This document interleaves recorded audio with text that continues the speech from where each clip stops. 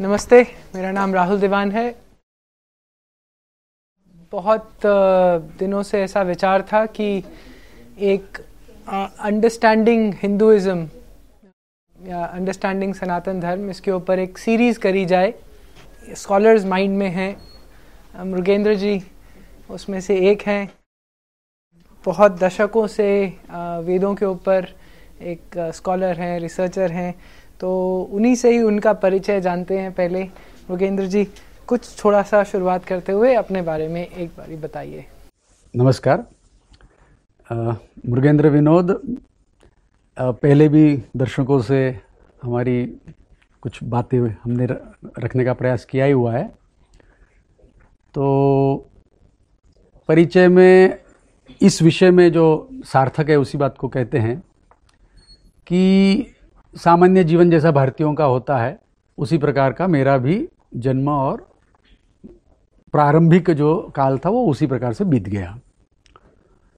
25 वर्ष तक मैंने भी, अब लोग जैसा करते हैं कि पता नहीं क्या करना है तो बहुत कुछ कर डालते हैं, तो उसी प्रकार से मैंने भी इंजीनियरिंग कर ली थी। फिर बाद में थोड़े दिन TIFR में एक ऋण विमोचन का एक बुद्धि में एक भाव था, थोड़ा पारिवारिक उस प्रकार का ये था। मेरे पिता ने भी बहुत पूरा राष्ट्र के लिए ही अपना जीवन लगभग समर्पित किया था।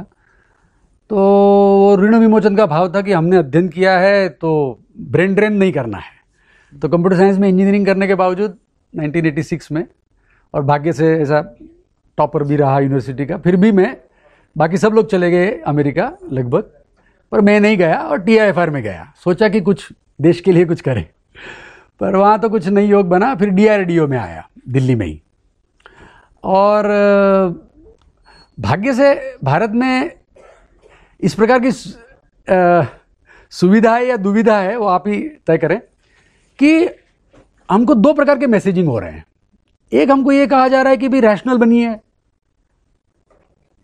सुपरस्टिशंस वगैरह को छोड़िए, ये एक तो ये मैसेजिंग है। उसमें ये सब आता है कि ये पुराने जो विचारधारा है ये सब कालबाह्य है, इररिलेवेंट है। और दूसरी तरफ ये है कि अब पीछे की बात कोई समझनी है, कोई हायर बात समझनी है तो कहाँ से समझेंगे, तो शास्त्र से ही समझनी पड़ती है। तो इन लोगों ने क्या कर रखा है कि व्यक्तिगत स्वातंत्र्य और सामूहिक कुछ हमारे पर दायित्व है।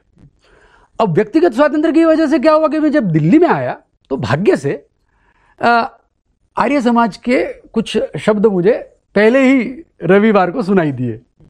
आया ही हुआ था मैं नया नया, तो आर्य समाज के मैंने जब वो उनके जो मंत्रोच्चारण वगैरह देखा तो कुछ हृदय में कुछ जो भी स्पंदन था, तो उनके पास चला गया। फिर ऐसी पुस्तक से जब संध्या वगैरह पढ़नी होती है तो वो तो मेरे जैसे के लिए ठीक था, वो सरल था, तो वो सब सीख लिया। और यहाँ मैं महज 19 महीने रहा, उसमें मैंने 13 यात्राएं की।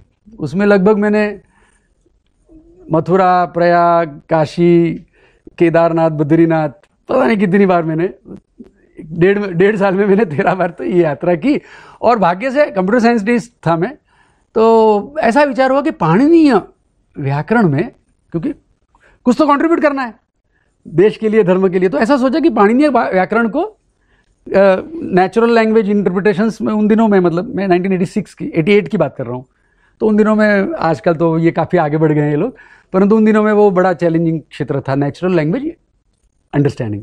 तो वो उस समय में सोचा, परंतु ऐसा डेस्टिनी गाइड्स होता है। तो मैं आर्य समाज के किसी गुरुकुल में गया, तो वहाँ उनके प्रभाव में कहो या उनके प्रोत्साहन से फिर मैंने ये संकल्प किया कि भैया जब तक हम अपना, जब स्वयं कृतार्थ हम नहीं हुए और हम सोचे कि हम दूसरों को परोपकार करने चले, तो ये नहीं बनता है। जब हम खुद तैरना जानते हैं तो हम दूसरों को मदद करें, ये तो ठीक है। अब हम खुद ही नहीं जानते और दूसरों को हम सहायता करने चले, तो इसलिए तब से फिर मैंने उस मार्ग को पूरा, मतलब जो एक सामान्य मार्ग होता है, तो वो अर्थोपार्जन आदि में छोड़ दिया मैंने, और फिर तब से मैं इस क्षेत्र में आया। तो ये आज का हमारा जो ये हमने जो प्रस्ताव दिया है कि वैदिक दृष्टि, वर्ल्ड व्यू हम जिसको कह रहे हैं, तो वैदिक दृष्टिकोण क्या है, हम इस जीवन को इस विश्व को हम क्या समझ रहे हैं, कैसे देखते हैं। अब इसमें अभी तो क्या है, हमारी व्यक्तिगत दृष्टि है। हम क्षण भर के लिए, मतलब इस वक्तव्य के लिए प्रयास ये करेंगे कि अपनी प्रतिभा, अपनी बुद्धि को व्यवस्थित रखते हुए, मतलब उसको ज्यादा मौका नहीं देंगे। शास्त्र की दृष्टि से क्या कहा जा रहा है, वो कैसा समझ रहे हैं, उन आचार्यों की बातों को मैं अभिव्यक्त करने का प्रयास करूंगा। आपके जो भी प्रश्न होंगे उसका मैं मेरे प्रश्न बहुत ही बेसिक होंगे, और आप सब जो सुन रहे हैं या वीडियो देखेंगे बाद में बहुत ही बेसिक प्रश्न लगेंगे, मगर यहीं से शुरुआत करनी पड़ेगी। फिर धीरे धीरे ऐसी सीरीज चलती रहेगी तो उसमें थोड़े एडवांस लेवल पे भी जाएंगे, जैसे मेरी बुद्धि भी बढ़ेगी। तो यहाँ से शुरू करते हैं। 4 वेद हैं, उनके नाम और फिर बाद में स्मृति, श्रुति, उन सब पे भी आएंगे। पहले 4 वेद और उनकी थोड़े से ऑर्डर कि किस ऑर्डर में वो हैं और उनके बेसिक थीम्स क्या हैं, अगर ऐसा ये वैलिड क्वेश्चन है तो प्रश्न बिल्कुल साधारण है। मतलब हम अभी वेद को डिफाइन करने का प्रयास करेंगे कि हम किस वेद, एक तो मतलब शास्त्र है ऐसा तो हम सब जान नहीं रहे हैं, परंतु शास्त्र के अभी वर्तमान में बहुत सारे प्रकार हैं। तो उसमें से किन ग्रंथों को, ग्रंथ शब्द से यहां पर हम क्या लेंगे, ध्यान देना, ग्रंथ शब्द से मैं बोल रहा हूं और आप सुन रहे हैं ना, इसी का जो एक नियत वाक्य संग्रह जो होता है उसको ग्रंथ कहा जाता है। वर्तमान में हम लोग क्या भूल करते हैं प्राय, कि ये जो लिपि में हम अंकित करते हैं ना, तो उसको उस कुछ चाहे कागज हो चाहे किसी भी, मतलब आजकल तो इंटरनेट फॉर्म में भी हो गया, तो हम उसको समझ रहे हैं कि ये टेक्स्ट है ना। तो टेक्स्ट का स्क्रिप्ट के साथ वास्तव में कोई संबंध, वास्तविक कोई संबंध नहीं है, कल्पित संबंध हम बनाते हैं। तो पहली बात हमको समझना है कि ग्रंथ क्या होता है, जो बोला जाता है और सुना जाता है, ऐसे वाक्य विशेषों को ग्रंथ कहते हैं। अब क्या विशेष है जिनको वेद कहा जाता है, इसकी परिभाषा यदि करनी हो तो 2 प्रकार से की जाती है। थोड़ा बहुत जो आजकल के हम साइंस पढ़ते हैं तो हम सेट डिफाइन करते हैं। तो सेट की डेफिनेशन हम पता है, हम 2 प्रकार से कर सकते हैं। एक तो हम एन्यूमरेशन कर दें, एक तो हम एन्यूमरेशन कर सकते हैं। जैसे उदाहरण के लिए इस कक्ष में बैठे हुए सब व्यक्तियों के नामों का समूह, तो क्या कर देंगे हम, इसकी कोई डेफिनेशन करने की जरूरत नहीं है, सब नाम गिना देंगे। सब नाम गिना दिए तो वो सेट डिफाइन हो गया। परंतु कई बार हमको इस प्रकार की डेफिनेशन हम नहीं कर पाते हैं। तो जैसे उदाहरण के लिए हमें नेचुरल नंबर्स बोलते हैं, है ना, तो 1 2 3 आदि आदि, है ना, तो उसको ऐसा कहना है कि 1 2 3, उसको एक एक जोड़ते चले जाइए, जो नंबर बनते जाएंगे, इन सब का समुदाय जो है वो प्राकृतिक संख्या हो गया, वो एक सेट हो गया। तो अब वेद को किस प्रकार से डिफाइन किया जाए, तो दोनों ही संभव है। हम ऐसा कर सकते हैं कि भाई ये जो ग्रंथ समुदाय है, नाम दे दिया ऐतरेय ब्राह्मण, ये वेद है, ठीक है। ऐसा नाम विशेष लेकर के हम उनको गिना सकते हैं। आपको लगेगा फिर ऐसे तो बहुत ज्यादा हो जाएगी संख्या, तो नहीं, ऐसा नहीं है। अभी वर्तमान में 12 मूल ग्रंथ हम उसको कह सकते हैं, या उसको शाखा कहेंगे, बाद में इस बातों को आगे समझाएंगे। परंतु 12 मूल शाखाएं अभी वर्तमान में विद्यमान है। सीमित हो गया ना, बहुत ज्यादा भी नहीं है। कभी किसी काल में वो बहुत ज्यादा हुआ करती थी। तो आज केवल क्या हम कहेंगे कि कुछ ऐसे ग्रंथ विशेष 12 ही है केवल, वो वेद है। अब उनके नाम संक्षेप में मैं गिना सकता हूं। ऋग्वेद में 2 शाखाएं हैं जो जीवित है। एक आश्वलायनों की शाखा है जिसमें एक संहिता है और ऐतरेय ब्राह्मण है, और उसी का ऐतरेय आरण्यक है। तो ये 3 ग्रंथ हो गए एक शाखा के। दूसरी एक शाखा थोड़ा सा जीवित है, जो आपके मित्र भी जिसका पुनरुद्धार करने का प्रयास कर रहे हैं, हाँ, मोहित भारद्वाज जी। तो वो शाखा है शांखायन कहते हैं उसको, वो सूत्र का नाम है। कौशितकी उसका ब्राह्मण आरण्यक है। संहिता लगभग यही है, ठीक है। ऋग्वेद की कितनी शाखा हुई? 2।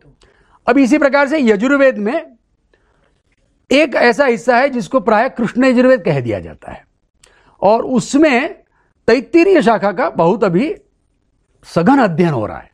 पूरे भारत भर में लगभग मेरा अनुमान है कि 10,000 के ऊपर इस शाखा के अध्येता पूर्ण या अल्प अंश में मिल जाएंगे। तो ये शाखा अभी बड़ी सुस्थिति में है।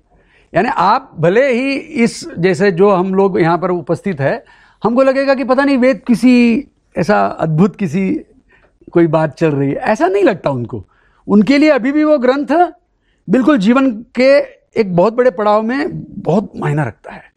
तो ऐसा वो चल रहा है। तो तैत्तिरीय शाखा बहुत अच्छी स्थिति में है, और ऋग्वेद की आश्वलायनों की जो शाखा है वो भी अच्छी स्थिति में है। अब यजुर्वेद में और एक शाखा है जिसको कहते हैं लोग माध्यन्दिनी शाखा। ये उत्तर भारत में बहुत प्रचार में है और ये भी बहुत अच्छी स्थिति में है। इसके भी बहुत अध्येता अभी गांव-गांव में मिल जाएंगे। प्राय पौरोहित्य वर्ग में ही इसका ज्यादा प्रचार रहता है, परंतु आपको बहुत मिल जाएगा। तीसरी एक शाखा है इसी की, शुक्ल यजुर्वेद की ही है वो, और उसका नाम है काण्व शाखा। उसका थोड़ा दक्षिण भारत में प्रचार बचा हुआ है। और एक थोड़ा सा अल्प अध्ययन में शाखा बची थी जिसका पुनरुद्धार हो चुका है, उसका नाम है मैत्रायणी शाखा।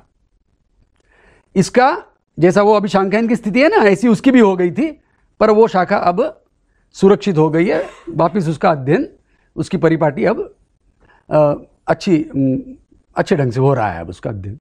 तो ये एक ऐसी शाखा है जिसका पुस्तक उपलब्ध है, परंतु जिसके पढ़ने वाले नहीं बचे।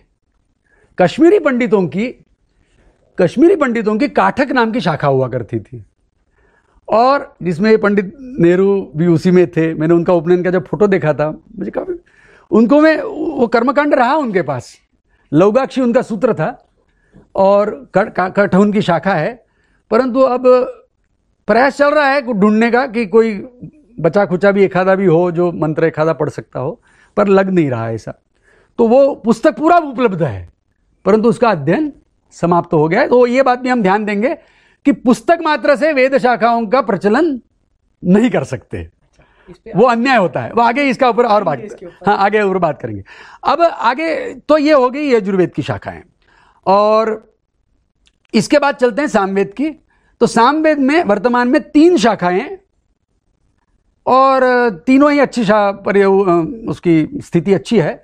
एक का नाम है कौथुम, एक का नाम है राणायणीय, और तीसरे का नाम है जैमिनीय। जैमिनीय का प्रचार अल्प है।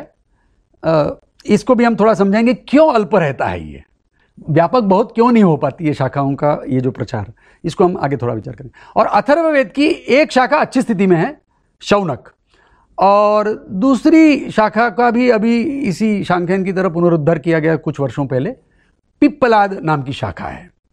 ठीक है, अब ये कहाँ कहाँ पढ़ी जा रही है वो भी मैं बता सकता हूँ, और भी जैसे अब तो इतना मैंने प्रश्न का ये अभी प्रयास किया कि ये जो 4 वेदों के, अब ये 4 वेद कहाँ से आया, 1 वेद, 2 वेद, 3 वेद, उसका भी उत्तर मैं आप पूछें तो दूं या बिना पूछे दे दूं? आपने अथर्व नहीं बताया अभी 3 अथर्ववेद बताया ना मैंने। शौनक और पिप्पलाद, शौनक और अच्छा ये दोनों अथर्ववेद की शाखा हैं। सामवेद की 3, कौथुम, राणायणीय और जैमिनीय। तो 1 वेद, 2 वेद, 3 वेद और 4 वेद। ये कई लोगों को प्रश्न पड़ता होगा, आपको भी पढ़ा हो तो मैं उसका उत्तर दे सकता हूं। बिल्कुल बताइए। ठीक है, तो 4 वेद क्या है, यहां से शुरू कर सकते हैं, अथवा 1 वेद क्या है उससे शुरू कर सकते हैं। चलिए आपके पहले 4 है क्या थी, क्योंकि आपने 4 वेद से शुरू किया था, मुझे 4 पढ़ाया गया तो वही पूछा आपसे। ठीक है, तो ऐसा है कि अभी वर्तमान में हम क्या सोचते हैं, 4 वेद है ना। और वेद रूप में तो एक ही है वो, ठीक है ना। वेद क्या है तो वो उसको भी परिभाषित कर ही देते हैं, परिभाषित उस ढंग से। एन्यूमरेशन से मैंने कर दिया। अब हमको यदि लक्षण बताना हो कि भाई रामायण, महाभारत, पुराण ये भी तो हमारे धर्म ग्रंथ है, वेद भी धर्म ग्रंथ है, उसको हम पृथक करने का क्या हेतु है, इसमें और उसमें ऐसा कौन सा बड़ा अंतर है, इसमें कौन से सिंह लगे हैं, इसमें कौन से इसके ऊपर क्या आवरण ऐसा, इसके विलक्षणता क्या है? तो ये जो वेद जो शब्द राशि है इसको ऐसा कहा जाता है नियत आनुपूर्वी। नियत आनुपूर्वी यानी इसके जो अक्षरों का मतलब, अब ग्रंथ क्या है, क ख ग घ से ही बनेगा ना। क ख ग घ में आई की मात्रा लगा करके हम शब्द बना रहे हैं, शब्दों का वाक्य बन रहा है। ये वाक्य वेद में भी वाक्य ही है, ठीक है, वेद में भी वाक्य ही है, और वैसे ही है लगभग जैसे हम बोल रहे हैं। तो फिर क्या अंतर आ जाता है? अब ये होता है कि यदि वाक्य मैं बोल सकता हूं तो मेरे पर क्या जिम्मेवारी आएगी कि जैसे मुझे जो दिख रहा है वो मैं बोलूं, तब मुझे आप क्या कहेंगे कि ये सच्चा व्यक्ति है, झूठ नहीं बोलता है। जैसा मैंने देखा वैसा यदि मैंने बोला तो आप कहेंगे कि ये सत्य वक्ता है। यदि मैंने किसी से सुना और मैंने कहा कि मैंने ऐसे सुना, तब तक भी ठीक है। परंतु यदि मैंने कोई चीज देखी ना हो और मैं उसके बारे में कुछ कह दूं तो आप उसको क्या कहेंगे? ये कल्पना कर रहा है, नहीं झूठ कोई फिक्शन कह रहा है, मैं फिक्शनल नैरेटिव कर रहा हूं, उपन्यास जैसे आजकल बहुत नॉवेल्स वगैरह लिखते हैं, है ना। तो अब प्रश्न आता है कि वेद का जो विषय है, क्या ये कोई व्यक्ति परीक्षण करके, ऑब्जर्व करके, उसमें ना प्रयोग करके, उसका नियम जिसको हम कहते हैं डिस्कवरिंग ए लॉ, जैसे न्यूटन ने मान लो गुरुत्वाकर्षण के नियम का क्या किया? नहीं, आविष्कार हम नहीं कहेंगे क्योंकि उसने कथन किया, उसने उसको पहचाना। प्रकृति में हो रही है, वो प्रकृति में कुछ नियम से कोई घटनाएं हो रही है, उन घटनाओं का अवलोकन करके अनुसंधान किया उसने कि ऐसा भी हो रहा है, यहां भी हो रहा है, पृथ्वी पर भी हो रहा है, तो ये ग्रहों में, सूर्यमंडल में भी वही हो रहा होगा। ये उसकी प्रतिभा थी। तो इस प्रतिभा से उसने उस नियम का कथन किया। तो इसको क्या वेद ऐसा है क्या? यह प्रश्न है। प्रायः आज का जो रैशनली जो अप्रोच करते हैं शास्त्रों को, वो ऐसा ही कुछ मानने का प्रयास करते हैं कि हमारे ऋषि मुनि जो थे वो इसी प्रकार के कुछ साइंटिस्ट जैसे थे, उन्होंने उन तथ्यों को उन्होंने देखा और अपने वाक्यों में उसको अभिव्यक्त किया। ठीक हो गया? ऐसा हमारे गले उतर सकता है। किसी प्राचीन काल में कोई ऐसे ऋषि मुनि थे और उन्होंने ऐसा कुछ, उनके जो वाक्य थे उनको हमने कैसे कर लिया? सुरक्षित रख लिया। अर्थात हम उसको अब उसमें परिवर्तन नहीं करते हैं। तो वो क्या बन गया? नियत आनुपूर्वी, यानी उन अक्षरों का जो क्रम है उसमें हम कुछ भी फेरफार करने का साहस नहीं करते, पवित्र मान करके उनको वैसे ही सुरक्षित रख करके क्या करते हैं गुरु शिष्य? गुरु उन शब्दों को जो उन्होंने अपने शिष्य काल में जो अपने गुरु से अध्ययन किया है उसको वो उच्चारण करते रहते हैं और शिष्य उनको सुनता रहता है, और जो मनुष्य की स्वाभाविक शक्ति है उससे वो पुनरुच्चारण करता है। जैसा सुनता है वैसा बोलता है, तो वो एक फेथफुल रेप्लिकेशन हो जाता है, हाई फिडेलिटी वो एक उसके लिए काफी अब हम विस्तार से उसको बता भी सकते हैं धीरे धीरे। तो ऐसा प्रयास करके जिन आनुपूर्वियों को सुरक्षित रखा गया वो वेद है, ऐसा कह सकते थे। आप लोगों के गले में उतर गया हो और आपको यहीं तक आपको मान्य हो तो मैं आगे नहीं जाऊंगा क्योंकि ये तो यदि किसी को आपत्ति है इसमें तो इसमें हमको रिफाइन करना पड़ेगा इसको, नहीं तो इसी को पेल देंगे। क्योंकि ट्रेडिशन ने ऐसा ही किया है। मीमांसा ट्रेडिशन में जो आज आप किसी भी शास्त्री के पास जाएंगे तो आपको यहीं तक बात सुनने को मिलेगी कि अनादिकाल से वक्तव्य कैसा रहेगा? अनादिकाल से, पता नहीं कब से ये शब्द राशि आ रही है और ये ऐसे ही आगे जाती है। ये नाम इसमें जो मैंने अभी जो एन्यूमरेट किया, ऐसे विशिष्ट शब्द राशि का नाम वेद है। उसके विषय का जब हम निरूपण करने जाते हैं तो उसमें फिर समस्या आती है, पर वो सच्चे बोलने वाली और झूठ बोलने वाली, फिक्शन है कि रियलिटी है। रियलिटी देखा हुआ मतलब ऑब्जर्वेबल, ऑब्जर्व जो किया वो बोला, मतलब ऑब्जर्व करके, या अपनी इंट्यूटिव एबिलिटी से, क्योंकि देखो गुरुत्वाकर्षण ऑब्जर्व नहीं किया जाता, ठीक बिल्कुल, क्योंकि ऑब्जर्व तो माना चल ही रहा था, परंतु ऑब्जर्वेशंस को हम कनेक्ट करते हैं, वो एक इंट्यूटिव एबिलिटी होती है जिससे हम रूल को एनविसाइज करते हैं, तो वो इंट्यूटिव एबिलिटी, तो मतलब good observations and then rationally trying to connect them, and if you are unable to connect rationally then you make a intuitive jump, and that is how. So probably Vedas are like this. Okay. That is one aspect. Another way is to say it is an inspired sentence. It's a speech. Inspired या सुनी हुई नहीं, नहीं श्रुति का तो अर्थ में मैंने वो जो कहा वो है, अभी तक जो मैंने परिभाषित किया वो श्रुति मैंने परिभाषित कर दी। अनंत काल से आ रही है, तो अनंत काल की कोई जरूरत नहीं है। I have to merely give a recursive definition. मैंने गुरु से जो पढ़ा मैंने आगे पढ़ाया, और नोबडी इज ए फर्स्ट गुरु। It is a, this is called recursion without a primary seed. ठीक है, इसको कहते हैं श्रुति पद्धति से वेद का प्रामाण्य करना। दूसरा अभी हम प्रयास कर रहे हैं, मतलब एक्चुअली ऑब्जेक्शन आपको उठाना था, परंतु मैं अपनी तरफ से उठा लिया कि भैया नहीं ऐसा मान लेते कि ये मतलब एक इंट्यूटिव जंप है, वो जो उन साइंटिस्टों की तरफ। तीसरा है इंस्पायर्ड स्पीच है। कवियों को होता है ना, कवियों को इंस्पिरेशन आता है, अंदर से कोई प्रेरणा आती है। इसी का एक प्रकार है, यदि माने तो, दूसरे लोग तो नहीं मानते, वो उसको और ही अलग ही मान लेते हैं, पूरा ही इंस्पायर्ड नहीं मानते। उसको क्या मानते हैं वो, कोई कह सकता है? एक और स्पीच का प्रकार है जो कि बड़ा हमारे लिए बहुत बड़ा चैलेंज होता है वो, और वो होता है, राहुल जी आप बताएं, कोशिश करिए। रेवेलेशन। हाँ वही, मैं श्रुति से मेरा नहीं, श्रुति रेवेलेशन को नहीं कहा जाता। अच्छा, श्रुति में आवश्यक होता है कि वो पहले विद्यमान हो, मगर कहीं से सुनी नहीं, उसका नाम श्रुति नहीं होता। श्रुति का सीधा अर्थ होता है कि गुरु से जैसा सुना वैसा आगे मैंने पास किया। ये नहीं, मेरे लिए आपके लिए नया है, पर आप ध्यान दीजिए। हाँ जी, श्रुति का रिलेशनशिप श्रुति का रेवेलेशन कर रहे हैं, नहीं, उसको एक कैटेगोरिकल डिफरेंट क्लास है वो। ठीक, क्योंकि वो उस व्यक्ति के पहले इस धरातल पे व्यावहारिक रूप में वो विद्यमान नहीं था, वो वाक्य रेवेलेशन में। जी बिल्कुल। और श्रुति में ऐसा नहीं मानते। श्रुति में क्या मानते हैं हम, कि वो हमेशा विद्यमान ही है। अब सृष्टि का जब प्रकरण आएगा तब उसका फिर समाधान करते घूमे कि सृष्टि के समय में कैसे मानेंगे उसको। ठीक है, तो श्रुति का अर्थ है नित्य विद्यमानता, और रेवेलेशन का अर्थ होता है किसी एक मनुष्य विशेष को। अब मतलब इसमें all men are not born alike.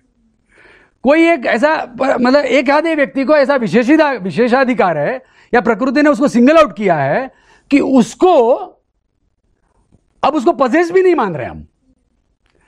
क्योंकि ऐसे तो ढूंढ करके तो बहुत लोग बहुत कुछ बोलते हैं, उसको हम रिविलेशन मानते हैं क्या? जिसके ऊपर आवेश आता है, कोई माता जी आ रही है, कोई कुछ आ रहा है और वो कुछ बोल रहा है, तो उसको हम रिविलेशन मानते हैं क्या? नहीं मानते। उसको हम क्या मानते हैं? वो प्रसंगोपात होता है, किसी ने कुछ पूछा वो बता दिया। देवता तो पूरे भारत में या पूरे विश्व में ही आते रहते हैं, ये जो शामान जो होता है ये तो सब चलता ही रहता है, परंतु वो रिविलेशन नहीं होता। रिविलेशन किसको मानते हैं लोग? कि एक आधे व्यक्ति को, मतलब उसको पजेस भी नहीं मानना है, फिर भी अच्छा उसको कभी भी नहीं मानना है, क्योंकि इंस्पिरेशन तो सबको हो ही रहा है, बहुत सारे कवि है, तो सभी रचना इंस्पिरेशन है। फिर तो वैसा भी नहीं, वो न्यूटन जैसा भी नहीं है, क्योंकि उसका कोई अपना बुद्धि का तारतम्य उसमें कुछ नहीं है, उसकी वो बिल्कुल रचना नहीं है, उस व्यक्ति का उसमें कोई मति प्रवेश नहीं है, कोई हस्तक्षेप नहीं है, उसमें कोई फ्रीडम नहीं है, वो अपने आप कुछ अलग सोच रहा है।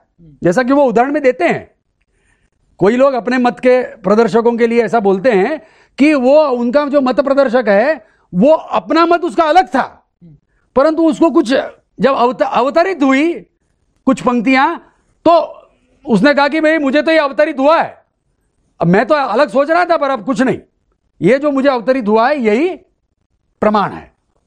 तो ये है रिवेलेशन। वेद को रिवेलेशन मानने का भी एक प्रयास कर सकते हैं कि ये जो अंतर इतना ही रहेगा कि एक व्यक्ति नहीं है, बहुत सारे व्यक्तियों को समय समय पे बहुत सारे रिविलेशंस हुए, उन सबको किसी ने बाद में संकलित कर लिया और तब से फिर वो एक वेद के रूप में हमारे पास आ रहा है। ये मैंने विधाएं, जितनी भी विधाएं समझने की हो सकती है, मेरे ख्याल से इससे अधिक विधाएं आप नहीं कर पाएंगे। थोड़ा सा ये बड़ा डिफिकल्ट एरिया में चले जाता है, ये ऑलमोस्ट पैगंबरवाद में चले जाता है। ये रिवेलेशन जाता है, चला जाता क्या है ही तो इसी को पैगंबरवाद कहते हैं। मैंने नाम नहीं लिया, आपने नाम लिया उसको, क्योंकि कोई लोग उसको पैगंबर कहते हैं। कुछ भी कह लो, गुरु कह लो, शब्द कुछ भी दे दो, उससे कोई आपत्ति नहीं। परंतु यदि इसका वर्णन करना अशोभनीय न हो तो हम इसको परिगणित कर सकते हैं कि रेवलेशन वाले कितने संप्रदाय है, रेवलेशन वाले कितने संप्रदाय हैं, इंस्पायर्ड मानने वाले कितने हैं। एक और प्रकार होता है, आप लोग धीरे धीरे ऐसा खोदते रहेंगे तो कुछ भी निकल आता है। एक होता है डिविनिटी क्लेम करने वाले। रेवलेशन और डिविनिटी में थोड़ा अंतर होता है, वो भी थोड़ा सा प्रयास कर ही लेते हैं, क्योंकि मुझे कुछ और एक संप्रदाय का नाम याद आया। तो उसमें क्या है कि जैसे अब ये तो आपने बोल ही दिया, तो अब मैं भी बोल ही देता हूं कि जो कुरान संप्रदाय है वो प्योरली रिवील्ड टेक्स्ट मानता है अपने आप को। कुरान का जो एक नियत जो शब्द राशि है उसमें भी अंतर है। देखना, उनके जो हदीस वगैरह होते हैं ना, वो रिवील्ड नहीं माने जाते, है ना। तो ध्यान देना पड़ता है वहां पर भी कुछ रिवील्ड टेक्स्ट है और कुछ लोगों के उनके आचरण को किसी ने उसको शब्दांकित किया, ऐसी टेक्स्ट होती है। तो वो हमारे स्मृति तुल्य होती है, और वो रिवील्ड टेक्स्ट जो होती है हमारे श्रुति का विस्थापन करती है। ठीक है। अब और बहुत सारे संप्रदाय, अब इसको यदि हम ऐसा विचार करें कि ये बाइबल का संप्रदाय कैसा है, तो बाइबल में भी आप देखेंगे कि रेवलेशन कहां है, बहुत कम है। जैसे जो कमांडमेंट्स है उतना ही पार्ट रिवील्ड है, बाकी सब क्या है, वो स्मृति तुल्य है। जैसे जॉन ने कहा, है ना, इस प्रकार के, मतलब उन व्यक्तियों ने वो ऐसा वैसा देख करके वैसा कहा, उनके शब्दों को रिकॉर्ड किया उन्होंने, तो वो किसी के बोले हुए व्यक्ति के शब्दों को रिकॉर्ड करने का अर्थ हो गया वो स्मृति है। ठीक हो गया। इस प्रकार से हम विभाग कर सकते हैं। और भारतीय संप्रदायों में भी कई प्रकार हैं। उसमें जैसे मान लो आप शैव संप्रदाय को लीजिए, तो शैव संप्रदाय की टेक्स्ट होती है, वो कैसे अभिव्यक्त करते हैं अपने आप को। वर्तमान में तो एक ग्रंथाकार चल रही है वो, परंतु ग्रंथ में मूल वक्ता के विषय में क्या कहा जाता है उनके द्वारा, आपको पता होगा। हाँ, मतलब थोड़ा बहुत ही पता है कि थोड़ा ही बहुत शिव से, हाँ, शिव ने पार्वती को कहा या विष्णु ने नारद को कहा। हमने किसी ने विष्णु को देखा, हमने किसी ने नारद को देखा, आवश्यकता भी नहीं है। हमने क्या कर लिया, डिवाइन सोर्स कर लिया उसका। एक्चुअली ये रिवील टेक्स्ट नहीं है, ये इसको कोई वो फिक्शनल में मान सकता है, इसको आक्षेप कर सकता है। चूंकि विष्णु और नारद के अस्तित्व को आप प्रमाणित नहीं कर सकते, उनके यहां ऐसा नहीं है। देखो, उनके यहां कैसे मोहम्मद प्रमाणित व्यक्ति है, पर मोहम्मद उस वाक्यों का सोर्स नहीं है, वो डिनाई कर रहा है कि ये वाक्य मेरे नहीं है, इसलिए वो रिवील्ड में जा रहा है। यहां पर क्या हो रहा है, आप सोर्स को आइडेंटिफाई नहीं कर रहे हैं और कह रहे हैं कि वो डिवाइन सोर्स था कभी पहले। वर्तमान में तो यही है जो मैं तुमको बता रहा हूं, तो उसमें लोग आक्षेप कर सकते हैं कि ये संदिग्ध मूलक है, मूल संदेह में है, ऐसा आक्षेप कर सकते हैं। ये मैंने मतलब सांगो, मैंने इसका विचार मैंने एक खुले मन से किया आपके साथ। हाँ, और श्रोता भी हमको इसमें और विचार देंगे, भविष्य में और भी विचार कर सकते हैं। परंतु शायद हमने संदिग्ध तो वहां पर भी आ सकता है, रिवील्ड में भी आ सकता है, क्योंकि वो कहे कि मेरे नहीं है, मगर उसमें किसको क्या पता मेरे हैं नहीं है। ठीक कह रहे, मतलब आप संदेह क्या किसमें कर रहे हैं, उस वक्ता के प्रामाणिकता पे आप संदेह कर रहे हैं, अथवा उसकी योग्यता पे। दोनों बात होती है। मतलब कई बार क्या होता है कि उसको, मतलब एक को कहा जाता है डेल्यूजन, ये स्वयं ही डेल्यूडेड है, मान लो वो खुद ही मान रहा है ऐसा, तो झूठ नहीं बोल रहा वो, परंतु वो तो मान रहा था और वो वास्तविकता नहीं थी। अब इसका ये एक दूसरी प्रमाण परीक्षा हो जाती है, उसका बाद में कभी करेंगे। तो एक तो हो गया, इस प्रकार का आक्षेप प्रतिपक्षी तो करेगा, जो उस मत का अनुयायी नहीं है वो तो उसके ऊपर आक्षेप करेगा कि भैया आपका मत तो डेल्यूडेड मत है। अथवा दूसरा क्या है, जिसको आप पहले कह रहे थे कि वो झूठ बोल रहा है, उसको क्या कहेंगे, वेस्टेड इंटरेस्ट। मतलब उसका कोई स्वार्थ था, निहित स्वार्थ था, और उस वजह से उसने वैसा वैसा वक्तव्य किया। तो देखो, ऐसा है, इसमें सर्वत्र उस मत के अनुयायियों का अभिप्राय भिन्न रहेगा और उसके जो प्रतिपक्षी होंगे, विरोधी होंगे, उनके आक्षेप भिन्न रहेंगे। और मुझे नहीं लगता कि इसमें से कोई भी किसी को भी कटघरे में खड़ा कर सकता है तो उसमें कोई कर सकता है। मतलब आप ऐसा मत सोचना कि वेद इसमें से बच जाएगा। प्रतिपक्षी के भाव के अनुसार वो आपको इसमें से किसी में भी खड़ा कर लेगा, और आपको उसका समाधान करने का या तो साहस चाहिए, या आप भी उनके जैसा कर सकते हैं कि भैया तुम नास्तिक हो, हम तुमसे बात नहीं करेंगे। बड़ा सरल होता है वो बहुत सरल होता है, पर हम ऐसा नहीं करेंगे, हम ऐसा नहीं करेंगे। भारतीय होने के नाते हम खुले दिल से चर्चा करने के लिए तैयार रहते हैं। और तो इनकी डेटिंग और ऐसा, अब जैसा मैंने जितना मुझे पता है, मेरे बहुत ही कम इन्फॉर्मेशन में, कि ऐसा बोला जाता है ऋग्वेद की जो संस्कृत है वो बहुत अलग तरह की है या बहुत पुरानी मानी जाती है। बाद में आते आते अथर्ववेद तक एक अलग उसका फॉर्म अलग हो जाता है। तो जब रिटर्न ही नहीं थी तो उच्चारण में अलग थी। ये एक प्रश्न मेरे। हाँ, वस्तुतः हमारा जो पिछला प्रश्न था उसी और इसी से रिलेटेड है कि डेटिंग कैसी है। वस्तुतः कुल मिलाकर के एक ही प्रश्न हो रहा है हमारा, और होगा भी। बहुत प्रश्न नहीं होंगे, प्रश्न एक ही होगा, और उसका उत्तर बहुत ही हमको बहुत ही कुछ कहना पड़ेगा उसमें, और प्रयास करते ही रहेंगे जब तक लोगों को समझ में आए, और तब तक हम भी समझाने का प्रयास करते रहेंगे। अब जैसे हमने इतने सारे प्रकार बताए कि इतनी विधाओं से हम वेद को मान के चल सकते हैं कि ये इस प्रकार से आया है हमारे पास। तो पहला प्रश्न हम यहां से खड़ा करते हैं, आज की दृष्टि से देखते हैं। तो आज हमको क्या दिख रहा है? तो निश्चित बात है कि गुरु क्या करते हैं, वर्तमान में क्या कर रहे हैं गुरु क्या करते हैं? जो अच्छा जिसने अध्ययन किया हुआ है, जिसको पूरा वेद जो है कंठस्थ होता है, उसमें भी कुछ क्वालिफिकेशन रखते हैं कि भाई केवल वेद कंठस्थ भी नहीं, उसमें उसको वेद को ऐसा टुकड़ा टुकड़ा तोड़ करके भी पढ़ाना पड़ता है। क्योंकि पूरी एक, मान लो एक लंबी पंक्ति है और आपको किसी को हृदयंगम करानी है तो आप नहीं करा सकेंगे ना एक बार में, तो आपको क्या करना पड़ेगा? उसको टुकड़ा करना पड़ेगा। टुकड़ा करने का साहस करने का भी एक बड़ा आफत है, क्योंकि वेद जैसा वेद शब्द राशि है, वो तो पूरी है, और उसको टुकड़ा करने का कौन कैसे हिम्मत कर लेगा? जैसे शब्दों को हम पलट नहीं सकते, उसमें हम कुछ उसमें हम परिवर्तन नहीं कर सकते, हम उसमें जोड़ नहीं सकते, तो हम ऐसा टुकड़ा भी हम मर्जी से कैसे कर लेंगे? तो उसको करने के लिए क्या करना पड़ता है? ऐसा उसमें मतलब एक मूल पाठ होता है, उसको संहिता पाठ कहेंगे। संहिता है ना, जुड़ा हुआ, ट्रेन के डिब्बे की तरह चलता है वो, है लगातार। वायवस्थोपायवस्थ देवो वस्सविता प्रार्पय दुश्रेष्ठतमाय कर्मणे, ऐसा चलता जाएगा। अब इसको कहां रोके और कहां कैसे बालक को पढ़ाऊं मैं? तो इसमें क्या करना पड़ता है कि भैया इसको जितना बच्चा समझ सके उतने उतने शब्दों को तोड़ करके पढ़ाओ। अब कहीं भी काटेंगे तो वो फिर वो अशास्त्रीय हो जाएगा। तो उसको एक अभिप्राय उसमें एक ये कर लिया जाता है कि उसका पद कर लेते हैं। क्या करते हैं? उसके एक एक पद को अलग भी पढ़ने का एक प्रक्रिया बना ली, इशे त्वा ऐसा, और फिर दो दो को जोड़ करके भी पढ़ने की प्रक्रिया बना ली, इशे त्वा। तो ये क्या हो गया? क्रम हो गया। तो आपने पद बना लिया, क्रम बना लिया, और ऐसा जो पढ़ा हुआ है ऐसा व्यक्ति अध्यापन के योग्य बन जाता है। तो फिर क्या कर सकता है वो? कहीं भी रुकेगा, सही रुकेगा। दो अक्षर, दो शब्द पे भी रुक सकता है, तीन पे, वो बच्चे के योग्यता के अनुसार। फिर वो जैसा जैसा बच्चे की ग्रहण शक्ति बढ़ती जाती है, फिर वो लंबा लंबा भी उसको सिखाते चले जाते हैं। तो वर्तमान में क्या हो रहा है? ऐसे गुरु शिष्यों को 8 साल के, प्राय कॉपी बुक स्टाइल में 8 साल के बच्चे को अपने पास रख लेते हैं, और सुबह सुबह उठा करके उसको कुछ वाक्य बता देंगे, फिर उनसे सुनते रहेंगे और उनके भी हृदय में हो जाता है।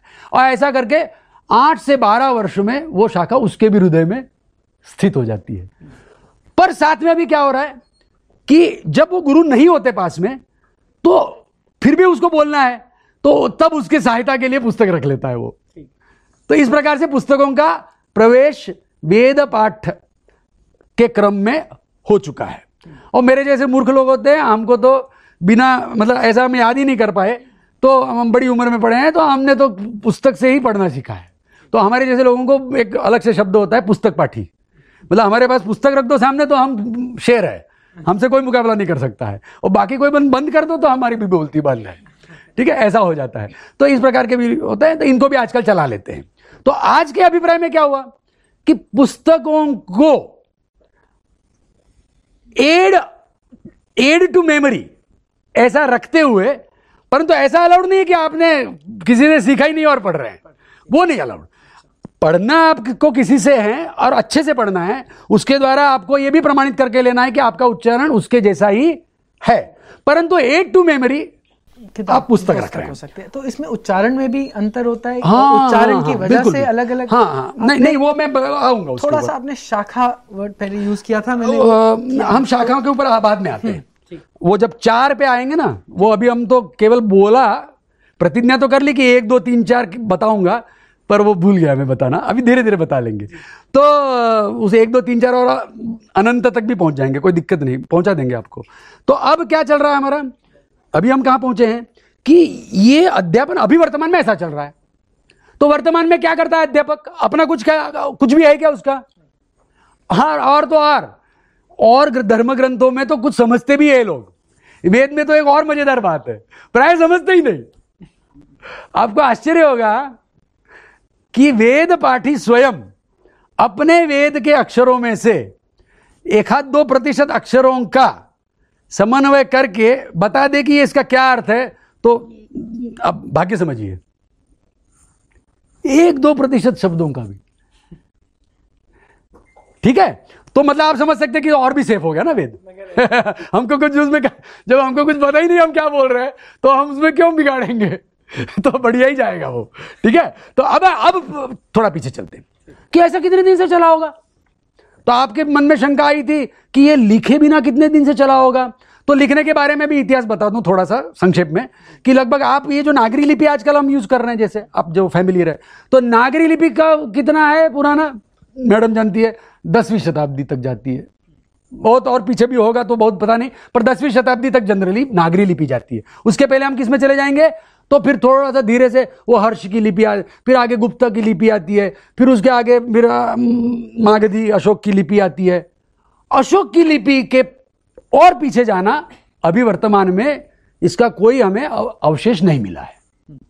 अब अशोक का क्या काल है वो हमको प्रमाण करेंगे तो आप हमको हमारी तरफ से मानेंगे, दूसरों की तरफ से वो अलग अलग मतांतर है। तो मोटे रूप में आप मानिए, मेरी आज तो मेरी चलेगी, तो 700 BC मान लीजिए, 700 BC में अशोक की लिपि आपके पास है। तो अब उसके पहले तक तो हम पहुंच ही गए, मतलब वहां से तो ये ग्रंथ किसी न किसी रूप से मान लो लेख में है, ऐसा मानने में कोई किसी को आपत्ति होने का कोई कारण नहीं। इसके पहले फिर क्या आता है, इसके पहले भारत में 1300 वर्ष की एक लंबी खाई आती है, क्योंकि उसके पहले की अब कौन सी लिपि का अपने पास अस्तित्व है, तो सीधी उसको इन्होंने नाम दे रखा है हड़प्पा, हम उसको सिंधु सरस्वती कह सकते हैं। तो सिंधु सरस्वती की जो लिपि है, अब उस लिपि में ऐसा कोई लंबा लेख ही नहीं मिलता कि, और उसमें हमारे पास कोई ऐसी, आज हमारे पास उस लिपि के बारे में कोई बोध नहीं है, इसलिए हम नहीं कह सकते कि उसमें भी ये वेद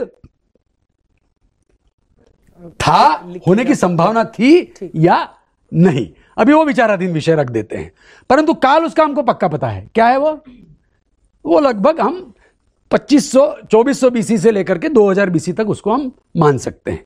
कौन से, सिंधु सरस्वती की लिपि को। बट थोड़ा और ओल्ड, जैसे राखी गढ़ी तो और भी पुराना माना, परंतु लिपि नहीं। हाँ, लिपि नहीं। देखो ऐसा है कि इन प्रत्येक अवशेषों में एक लंबा काल है। जो प्री हड़प्पन है वो 4000 BC तक भी जाएंगे आप, परंतु लिपि का कोई अवशेष नहीं। लिपि केवल मैच्योर हड़प्पा में मिलती है और वो सीमित है, वो बहुत ही सीमित काल में मिलती है, 200-300 वर्ष के ही काल में वो उपलब्ध है, ठीक है, बाद में भी नहीं मिलती भाग्य से। तो इस प्रकार का, तो अब उसका कोई संबंध अभी हम प्रतिज्ञा नहीं करेंगे। तो हमारा कल्पना क्या पहुंच गई कि 700 BC तक तो हम पहुंच गए कि तब मान लो वेद लिपिबद्ध हो चुके होंगे। अब इसके पहले का वर्णन हमको कहां से प्राप्त करेंगे, तो वो अंतःसाक्ष्य से ढूंढना पड़ेगा। वेद का जो वांग्मय है, वेद के जो पूरक ग्रंथ है, जिनको हम क्या कहेंगे, वेदांग, जो वेदांग कहेंगे उनको, उसमें क्या क्या आएगा, जैसे पाणिनीय व्याकरण है ना, इसी प्रकार से यास्क का निरुक्त, इनको क्या कहेंगे, वेदांग कहेंगे। और ये ग्रंथ वेदांग इसलिए कहा जाता है कि वेद के ही लिए वो है, वेद के ही अध्ययन अध्यापन को सुचारू रखने के लिए जिन विषयों का निरूपण किया गया मनुष्यों के द्वारा, आचार्यों के द्वारा, हाँ? और मतलब मैंने ऋषियों को एक अलग से कर लिया है अभी फिलहाल मान के, तो ऐसा कुछ काल मान लीजिए उसका 1000-1200 BC तक आप उसको, वो क्या कह रहे हैं, वो लिपि को मान रहे हैं क्या अपने आप में? तो पाणिनीय सूत्रकार लिपि का उल्लेख करते हैं, पाणिनीय सूत्रकार स्वयं लिपि का उल्लेख करते हैं। उनका काल आप मेरे कहने से, आग्रह से 1000 BC मान लीजिए, तो 1000 BC तक आपको लिपि मिल गई। 1200 BC तक भी हम पहुंच जाएंगे, मुझे कोई आपत्ति नहीं है, परंतु उसके पीछे जाने में मुझे संदेह है स्वयं को कि इसमें लिपि का मेरे पास कोई ऐसा, देखो कोई एविडेंस नहीं है, मेरे पास एविडेंस नहीं है, बिल्कुल ठीक है ना। और संभावना बनाने के लिए, मतलब प्लॉजिबिलिटी बनाने के लिए भी कोई कारण चाहिए। इसका विपरीत संभावना है, ग्रंथ इतनी कम मात्रा में उपलब्ध है, यह अपने आप में प्रमाण है, और बाद में बहुत बड़ी मात्रा में उपलब्ध है। यही ये बताता है कि जब आपको लिपि उपलब्ध हो गई तो आपने बहुत मात्रा में आपने सुरक्षित रख लिया। अच्छा, सुरक्षित मतलब बोलते तो तब भी उतना ही होंगे जितना आज मैं मान के चल रहा हूं आज हम जितने गप मार रहे हैं उससे कोई कम मार नहीं रहे होंगे, ठीक है ना। परंतु सब कुछ सुरक्षित नहीं रखा जा सकता। सुरक्षित हम बहुत कम, यदि हमको बिना लिपि के सुरक्षित रखना है तो हम बहुत कम को लिपिबद्ध कर पाएंगे। तो यही एक हेतु है ये मानने में कि वेद ये लिपिबद्ध नहीं था, क्योंकि बहुत अल्प मात्रा में बचाया हुआ है और बहुत श्रम से बचाना पड़ता है तब वो बचता है। और आप आगे के काल में इतना एक्सप्लोजन दिखता है उसमें, लिटरेचर में, कि आप उससे अनुमान करते हैं स्वाभाविक कि ये लिपि के उद्भव, प्रादुर्भाव के बाद, आपके व्यवहार में आने के बाद ही इन ग्रंथों को सुरक्षित रखा गया। पहले भी वो बोले जाते होंगे और बिसरे जाते होंगे, ठीक हो गया। अब ऐसे परिपाटी में हमको ये लगा कि ये वेद, फिर ये ग्रंथ कब से आ रहे हैं, क्या काल कैसे लग रहा है। तो इस काल को हमने पिछले 2 वक्तव्यों में मैंने इसी विषय का निरूपण करने का प्रयास किया, मेरा मुख्य विषय ही है वो, और इसलिए इस बार आपका वो ज्यादा समय में नहीं खाऊंगा, दिमाग भी नहीं खाऊंगा, क्योंकि वो मेथड ऑफ प्रेसेशन है। अर्थात संक्षेप में बताना हो तो ऋतु का वर्णन और चांद्रमास का वर्णन, यदि वक्ता ने अभी ये महीना है, ये ऋतु है, इस प्रकार का कोई वर्णन कर दिया तो वो वाक्य डेटेबल हो जाता है। आप सब श्रोताओं को ये हृदयंगम कर लेना चाहिए कि आप मानो या मत मानो, आप उसको रिविलेशन मानो, अनादि मानो, कुछ मानो, तर्क जो होता है वो इस वास्तविक प्रमाण के सामने वो निरस्त हो जाएगा।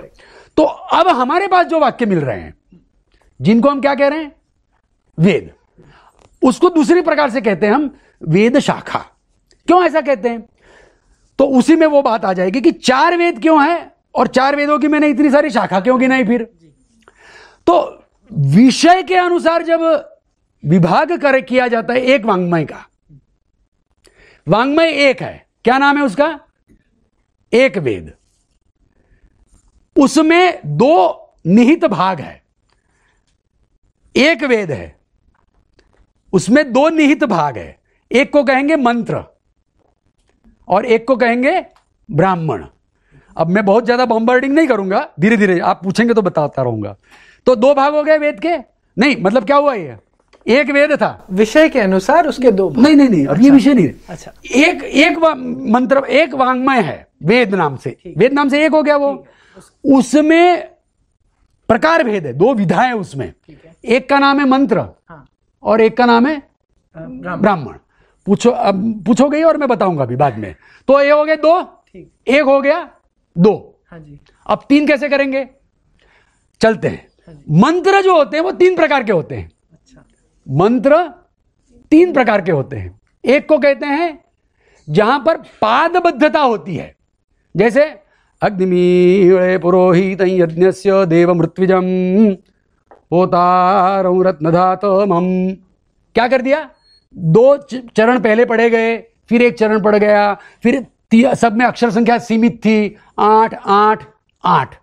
तो 8 के 3 चरण मिलकर के 24 अक्षर का गायत्री छंद में ये इसको क्या कहेंगे आजकल के लोग, इसको मतलब सूक्त को ऐसा बोलते हैं ना, हाइम बोलते हैं उसको, और ये वर्ज है। मतलब एक जैसे आजकल के श्लोक होते हैं, तो ये मतलब एक काव्य की पंक्ति की तरह है, ये सीमित वृत्त में सीमित है वो। ठीक हो गया? तो इसको क्या कहेंगे? ये ऋक। अच्छा। मतलब थोड़ा आपका परीक्षा भी कर लूं ताकि पूरा ही बम्पर नहीं। हाँ, तो मतलब ये इसको कहेंगे रुक, और इसमें क्या होंगे? ये छंदों में होंगी। अच्छा। छंद कितने होंगे? 7। अच्छा। सबसे पहला गायत्री, कितने अक्षर होते हैं उसमें? 24। अब 4 से बढ़ाते चलना है। गायत्री, उष्णिक, अनुष्टुप, बृहति, पंक्ति, त्रिष्टुप, जगति। 4 से बढ़ाना है। 24, 28, 32, 36, 40, 44, 48। ये 7 छंद होते हैं। ये प्रसिद्ध मंत्र जो गायत्री नाम से भारत में बहुत प्रचलित है, वो वस्तुतः गायत्री उसका क्या है? छंद है। आपको पूछू ना? हाँ, नहीं पूछता हूं ना, वो बताओ उसका नाम गायत्री क्यों है? नहीं पता। तो मैं बता दिया, वो गायत्री छंद में है। वो एक रुख है, अच्छा, जो गायत्री छंद में है। वस्तुतः वो 23 ही अक्षर है, तो एक आधा कम ज्यादा चलता है, तो उसको निचरुत गायत्री बोलते हैं। तो निचरुत गायत्री छंद है उसका। और दूसरा क्या नाम है उस मंत्र का, आपको पता है? साहित्य में, प्राचीन साहित्य में इसको गायत्री मंत्र नहीं कहा जाता। ये वर्तमान में आप और हम लोग उसको गायत्री मंत्र कह करके उसको बुला रहे हैं। गायत्री मंत्र की ऋग्वेद की 10,000 मंत्रों में से, मैं बहुत उसमें निश्चित अंक नहीं मुझे पता, परंतु आधे से अधिक 10,000 से अधिक ऋचाओं में से गायत्री छंद की ही है। तो इसको क्यों गायत्री कहेंगे फिर? इसको क्यों गायत्री कहते हैं? तो इसका एक दूसरा भी नाम था, और वो उस मंत्र की एक देवता होती है। ये आपको हमको जाना था ना, आगे आना है, तो जंप नहीं करेंगे, बाद में आएंगे उसके ऊपर।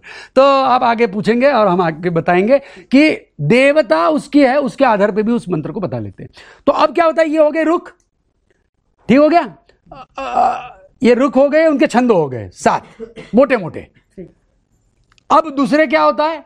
दूसरे मंत्र के प्रकार का नाम है यजु।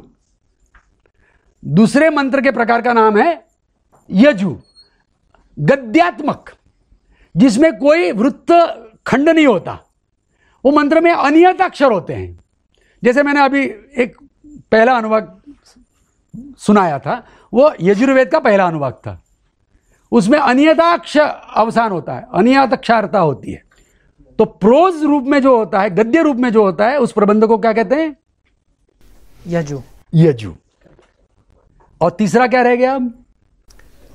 अब साम। हाँ, बहुत बढ़िया। तो तीसरा मंत्र का प्रकार है साम। किसको कहते हैं साम? अब हमारे पहले ही कुछ वो संगीतज्ञों का विषय, मैं संगीतज्ञ नहीं हूं, मैं ऐसे औरंगजेब की तरह हूं, परंतु फिर भी साम को समझाना है तो उसकी जरूरत पड़ती है अपने को दृष्टांत देने के लिए। साम क्या है कि किन्हीं रुचाओं को किसी विशिष्ट प्रकार से है, वो भी नियत, उसमें भी किसी मानुष प्रतिभा का कोई अवसर उसमें नहीं है, इसलिए मंत्र तो होता है उसमें, परंतु किन्हीं ऋचाओं को किसी विशिष्ट स्वर विन्यास में ढालने पर उसको साम कहा जाता है। तो गीति सामा, विशिष्ट मंत्रों को विशिष्ट लय में। अब ये दो मतलब दोहरा उसमें संबंध है। एक ही साम कई मंत्रों पे, कई रुख पे गाया जाता है, यानी रुख जो है उस साम की योनि बनती है, साम पृथक रह जाता है। पर जैसे आप संगीतज्ञ लोग समझ सकते हैं, जैसे आप वो क्या भूपराग मान लो गा रहे हैं, तो भूपराग में कोई पद आपका कोई मतलब मैं तो कुछ नहीं जानता, तो कोई पद है आपका, कोई वैष्णव जन तो तेने कहिए मान लो, उसको आप गा रहे हैं मान लो, तो भूपराग उसके ऊपर बैठ रहा है, तो वो पद वैसे वैसे आकार ले रहे हैं, तो वो आकार का नाम साम है। पद उसमें से आप निकाल भी सकते हैं, दूसरा पद भी उसको रख सकते हैं, वो वही रहेगा। ऐसा भी कर सकते हैं, ऐसा भी कर सकते हैं, मतलब एक ही साम को कई रुख पे कर सकते हैं, एक ही रुख को कई साम में भी कर सकते हैं,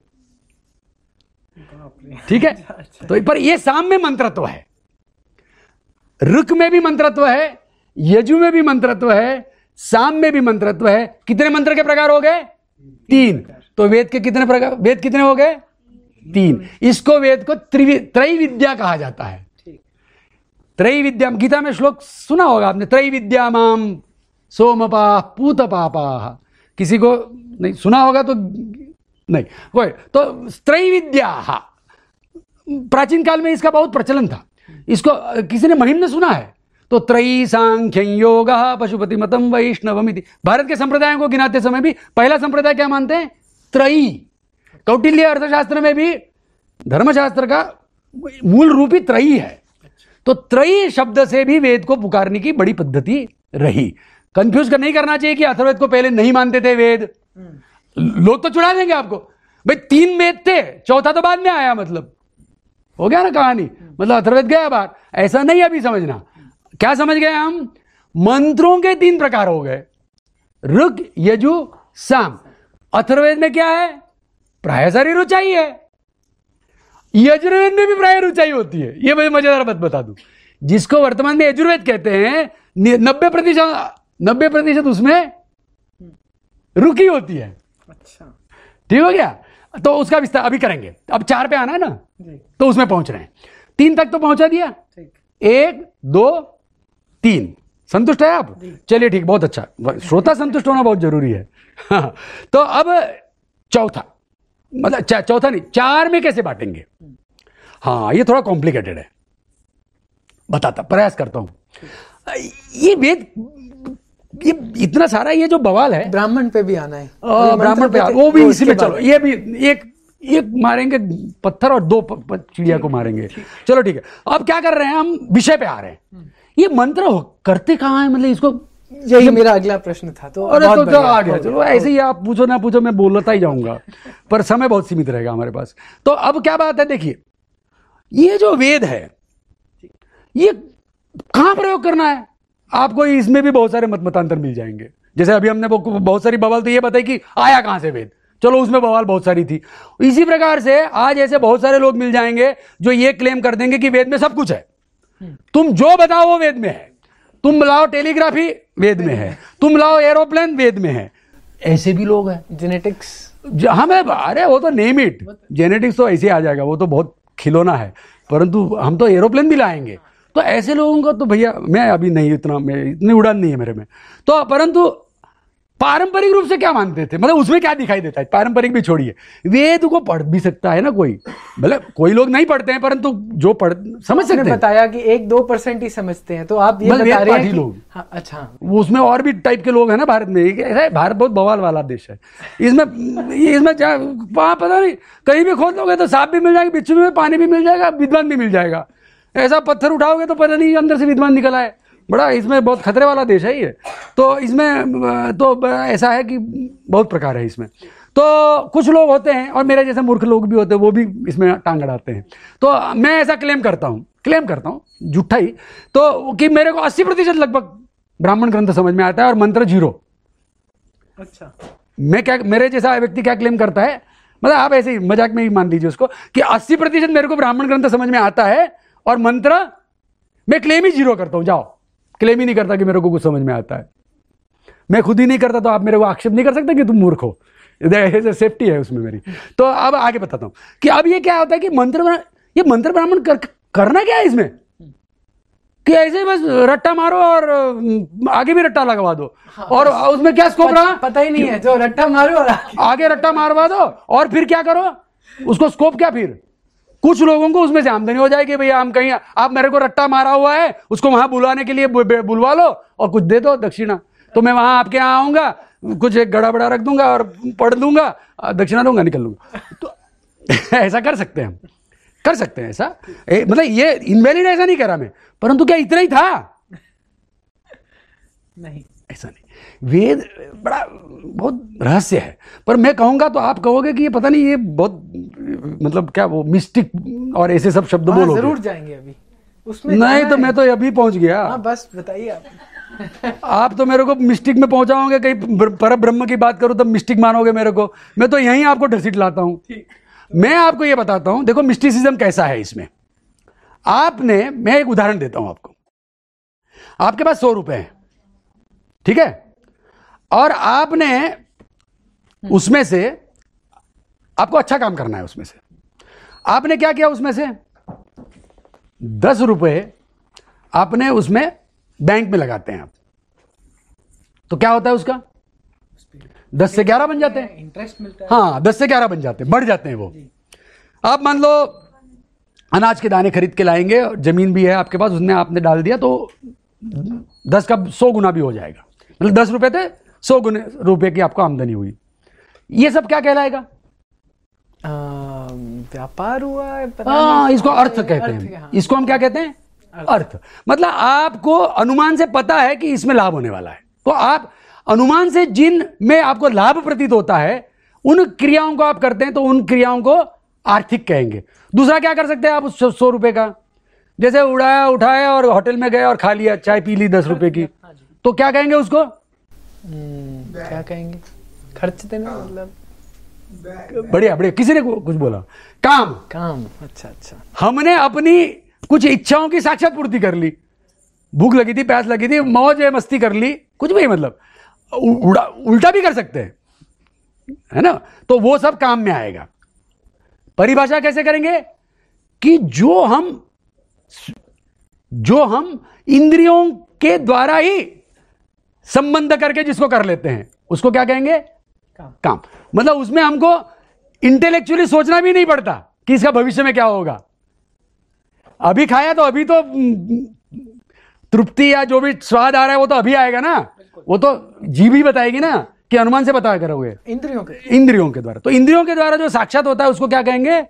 काम। अब तीसरा क्या लाओगे? आपके पास 100 रुपए है, मोक्ष, तो सुना सुनाया तो है। तो तीसरा क्या है?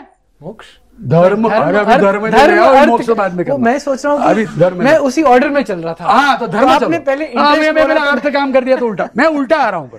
इसको त्रिवर्ग बोलते हैं, इसको अपने यहां त्रिवर्ग कहते हैं। अर्थ नहीं, काम, अर्थ। अच्छा, उल्टा, ठीक है।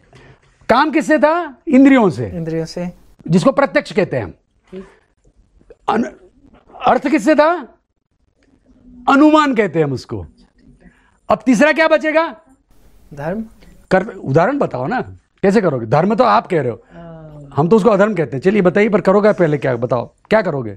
100 रुपए में से 10 रुपए परोपकार करेंगे। हाँ, परोपकार तो आप कह रहे हो, हम तो उसको कह रहे हैं आप बदमाशी कर रहे हैं। पर आप बताइए ना क्या करेंगे?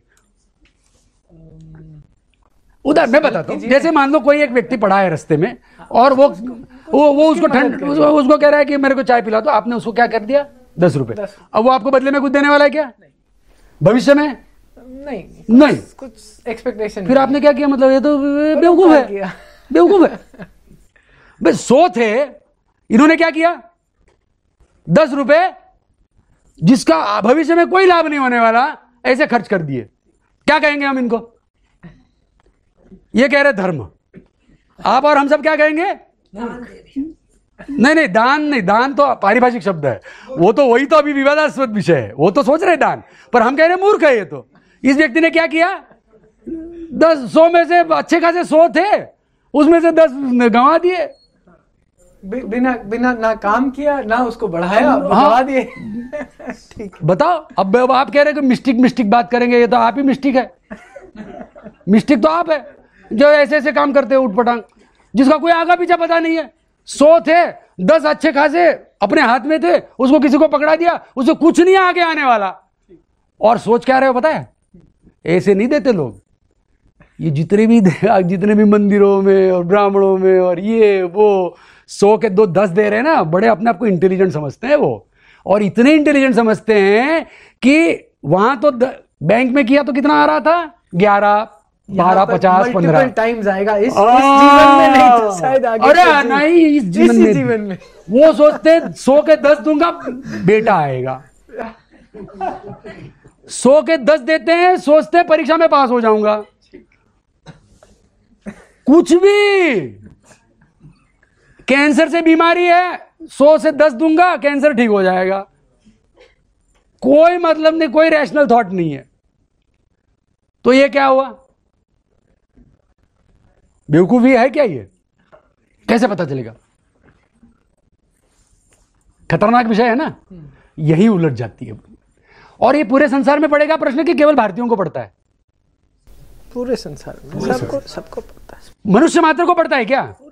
कि कोई गलत, ये स्कूलों में बच्चों को ऐसा कोई, वो कौन बोलता है, वो बायोलॉजिस्ट है ना, वो जो गॉड डिल्यूजन जो लिखा है, क्या नाम है उसका, रिचर्ड डॉकिंस, उसका ये कहना है कि ये बच्चों को पहले से बचपन से सिखाते हैं ना, इसी वजह से ये बीमारी फैली है।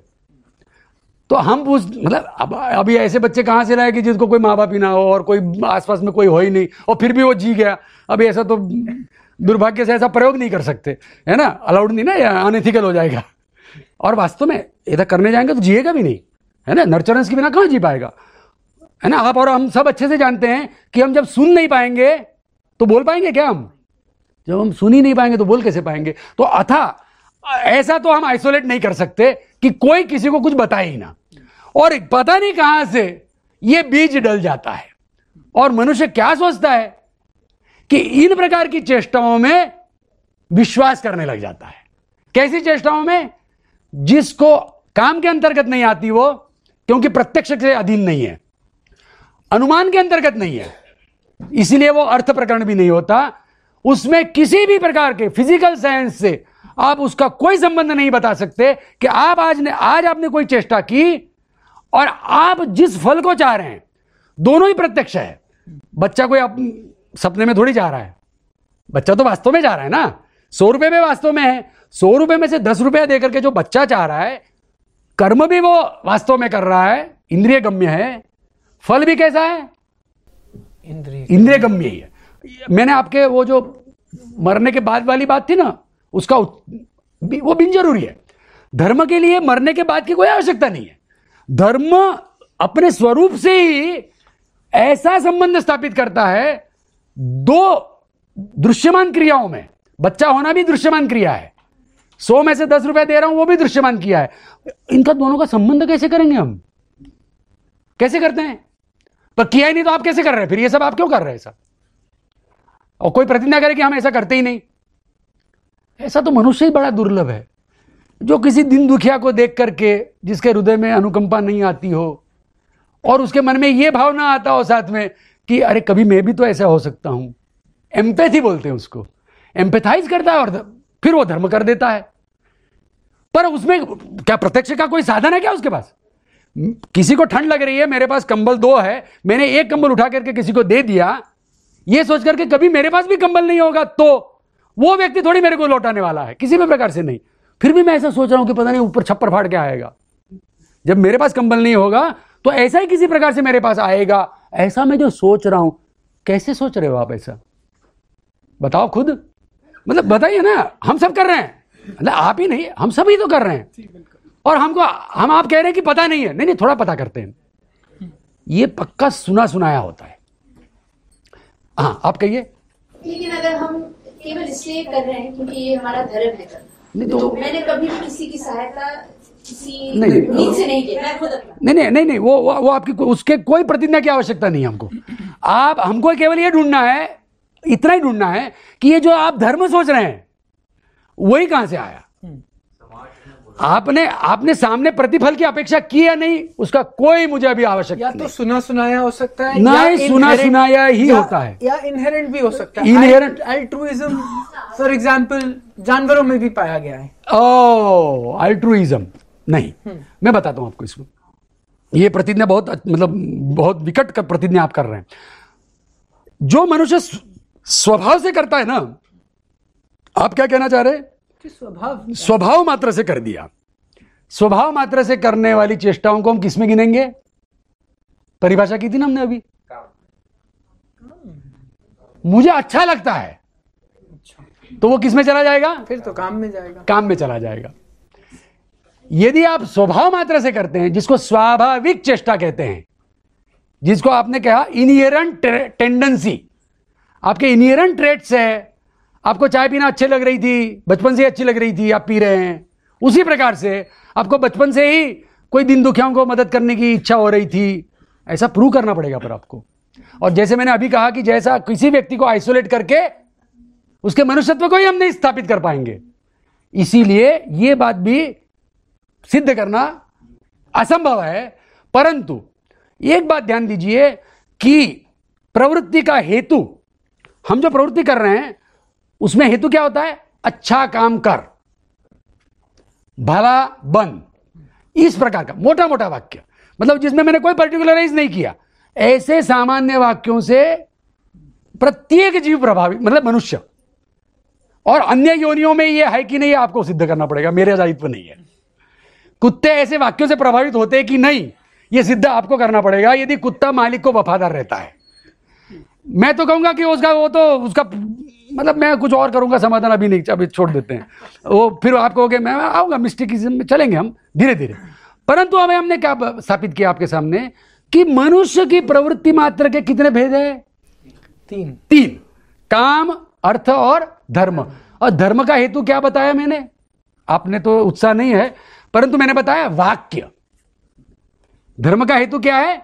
वाक्य। किस रूप के होते हैं वो? डूज डोंट्स, कर मत कर। माता पिता, गुरुजन, आस पड़ोसी, किसी के भी निमित्त से आपको जब आप ये वाक्य सुनते हैं, ये करना चाहिए और ये नहीं करना चाहिए, ये करने में लाभ है, पता नहीं क्या, लाल लाइट होने पर पार नहीं करना, पता नहीं क्यों, परंतु नहीं करना, ऐसा आप सुनते हैं और करते चले जाते हैं, यह धर्म है। सुन करके जो प्रवृत्ति होती है उसका नाम, उस प्रवृत्ति का नाम धर्म है। अधर्म भी उसी में आएगा। आप ध्यान देना, मतलब हमेशा याद रखना है। जैसे अर्थ अनर्थ दोनों, जैसे हम अच्छे बैंक में डालेंगे और जुआ खेलेंगे तो अनर्थ, तो वो भी बड़ा अर्थ ही है ना।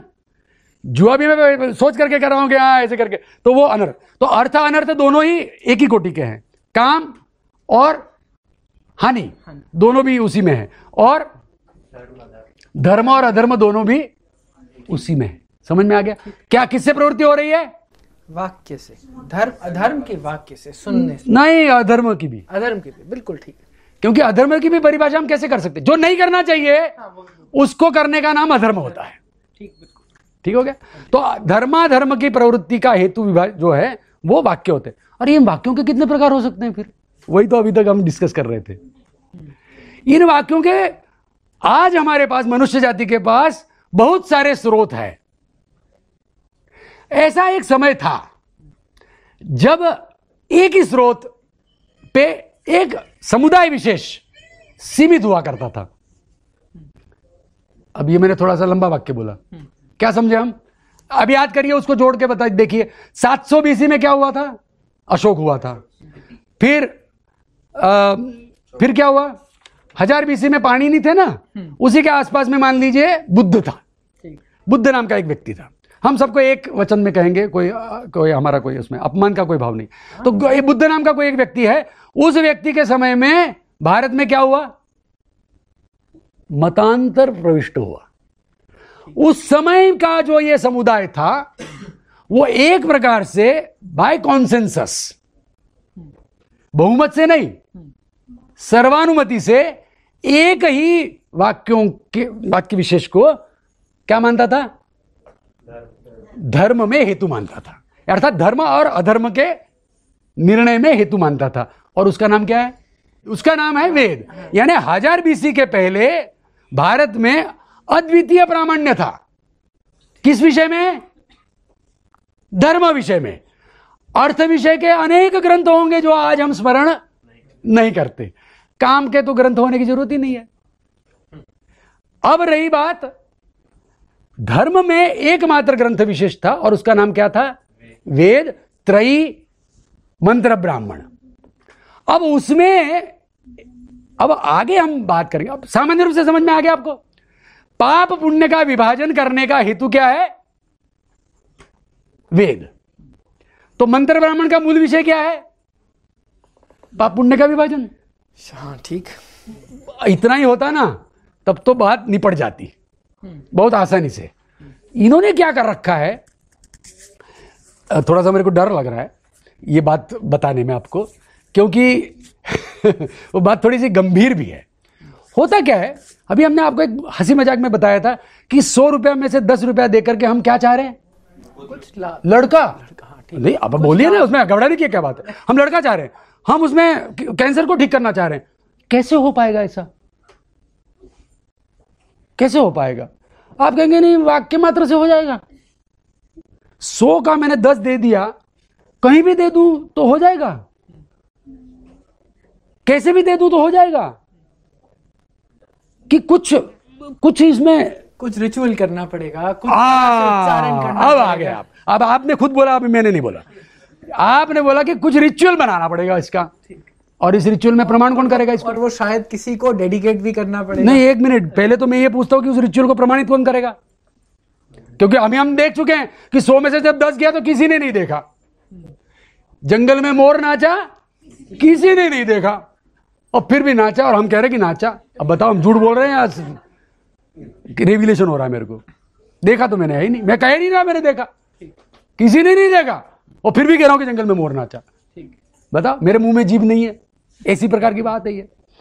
अब ये रिचुअल करना है, और रिचुअल में ऐसा मानना है कि अमुक रिचुअल करोगे 10 रुपए से तो क्या हो जाएगा? पुत्र प्राप्ति हो जाएगी। बिल्कुल। अब नहीं मानोगे तो खोल के देख लो उन ग्रंथों को। और कुछ करोगे तो आरोग्य मिल जाएगा, कुछ करोगे तो यश कीर्ति, तो जो भी 100 के 10 के 1000 भी करने तो भी चल जाएगा। वो है, उसमें फॉर्मूले सब रहते, फॉर्मूला ही तो है वो। अब क्या इनको क्या बोलेंगे? आपने क्या बोला? रिचुअल। मैं बोलता हूं मैजिक, मैं बोलता हूं मैजिक। तो वेद का विषय क्या है? मैजिक। Magic formula. हमारे पास जो द्रव्य होता है, क्या परिभाषा करेंगे? हमारे पास जो द्रव्य होता है, मेरे पास क्या है? घी है। मेरे पास क्या है? हाँ, लकड़ी तो ऐसी मिल जाती फ्री फंड में, मतलब उनको मिलती थी, आजकल तो वो भी खरीदनी पड़ती। पर हाँ, मतलब मान लो मेरे पास घी है, मेरे पास चावल है, कुछ सामग्री में क्या लाओगे? उसमें वो पता नहीं क्या डालते हैं। हाँ, वो नहीं चलती। मैं बता दूं, वेद में वो नहीं चलती। आप सोचेंगे कि तगर लाएंगे, अगर लाएंगे, वो नहीं चलेगा। गूगल लाएंगे, वो नहीं। वेद में क्या चलता है? हम जो खाते हैं ना, प्राय वही होता है। हम जो खाते हैं ना, प्राय ऐसा ही द्रव्य वेद में सामग्री रूप में होता है, अशनीय द्रव्य होता है। और कुछ ब्राह्मणों को गिफ्ट में भी देना है, उसमें अब सोना बोना भी चलेगा, गाय भी दे देंगे, सोना भी दे देंगे, वस्त्र भी दे देंगे। और अग्नि में कुछ झोंकना है तो क्या करेंगे? अपना खाना है, जो जनरली जो हम खा सकते हैं वही, मतलब जैसे दूध है और घी है और चावल है, भाग्य से फल नहीं डालते वो लोग, मतलब मिल जाता तो मैं जो है वो बताने का प्रयास करूंगा। तो जनरली वो फल डालते हुए नहीं दिखाई देते, ठीक है? तो ये सब चीजें वो डालते हुए दिखाई देते हैं। तो इससे क्या पता चला अपने को? कहां तक पहुंचे हम? कि मैजिक है, और मैजिक करने के लिए कुछ ऑफरिंग मतलब करनी मैजिक है, हमने मजाक में कहा। हाँ जी। उसको हम क्या कहेंगे? यज्ञ है, यज्ञ है। उनके शब्दों में। मतलब यदि मान लो सम्मान से हमको उनके बारे में कहना है तो कि क्या विधान करते हैं वेद? यज्ञ का विधान करते हैं। यज्ञ क्या है? ऐसे प्रोसीजर विशेष है जिसमें आपके पास जो द्रव्य है, उस द्रव्य को अग्नि, ब्राह्मण, जल या इसी किसी माध्यम से आप उसको अपना जो स्वत्व है, आपकी जो उसके ऊपर आपकी संपत्ति है, वो स्व है आपका, वो आप उसमें से आप उसमें से कुछ भाग जो है उसमें अर्पण कर देते हैं। उसको मोटे रूप में क्या कहते हैं? सैक्रिफाइस। मोटे रूप में क्या कहते हैं उसको? सैक्रिफाइस। त्याग कर देते, विसर्ग कर देते आप। तो अपने आपकी संपत्ति में से, और उसको यदि प्रक्रिया विशेष से करते हैं, उस प्रक्रिया विशेष से फल विशेष उत्पन्न होता है। इसमें ये सारा वेद का वेदत्व है। आपके लिए सरल भाषा में मैंने समझाने का प्रयास किया कि वेद का वेदत्व इसमें था। अब ये इसको झूठा मान लेते हैं, भाई मानना पड़ेगा ना, हम तो रैशनल लोग हैं। तो हम कहेंगे ऐसा तो हो ही नहीं सकता, जंगल में मोर नाचा, किसी ने भी नहीं देखा, फिर भी तुम कह रहे नाचा, तो ऐसा तो हो नहीं सकता। अब मेरे को बताओ कि कैसे देखा आपने? करके देख लेते। ये देखो, करके देखने चले। अब बताओ, करके देख पाएंगे हम? हाँ जी, वो रिचुअल फॉलो करेंगे। हाँ, उस रिचुअल से वही यज्ञ करेंगे। हाँ, और फिर उसका फल देखेंगे। ठीक है। जैसे और हाँ, इनकेस नहीं मिला देन जैसे पुत्र प्राप्ति के लिए कोई हाँ, तो आप क्या कंक्लूड करोगे?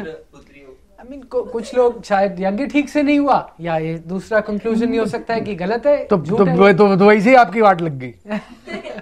क्योंकि आप फिर क्या कहोगे? यार ठीक से नहीं हुआ होगा, तो वैसे ही बलवा तो क्या फिर क्या निर्णय कर लोगे साइंटिफिकली? साइंटिफिकली कैसे वैलिडेट करेंगे इसको? हमने पहले ही प्रतिज्ञा किया। आप देखो, ऐसा थोड़ा सा हम भूल जाते हैं। हमने पहले क्या प्रतिज्ञा की कि जो हो रहा है हम कर रहे हैं वो तो हमको दिख ही रहा है, जो मिलने वाला है वो भी हम देख सकते हैं, परंतु कब ये इसका कोई गारंटी नहीं है। और इसमें से वहां तक जाने का बीच का कुछ पता नहीं अपने को। प्रतिज्ञा ही नहीं की उन्होंने कि हम तुमको बता देंगे कि यहां से जा रहा है। मतलब जैसे आज का कोई भी, मान लो मैं एक केमिस्ट हूं और मेरे को ये प्रतिज्ञा करनी कि ये रिएक्शन करो, ये द्रव्य डालो तो ये बनेगा, तो मेरे को क्या करके दिखाना पड़ेगा? नॉट ओनली कि ये वो फॉर्म होता है, मैं मान लो ऐसी प्रतिज्ञा कर लूं कि 1000 साल के बाद होने वाला है, तो लोग थोड़ी मान लेंगे, कहेंगे बताओ कि क्या बीच बीच में क्या होगा, प्रोसेस क्या था, तो प्रोसेस क्या था बताओ।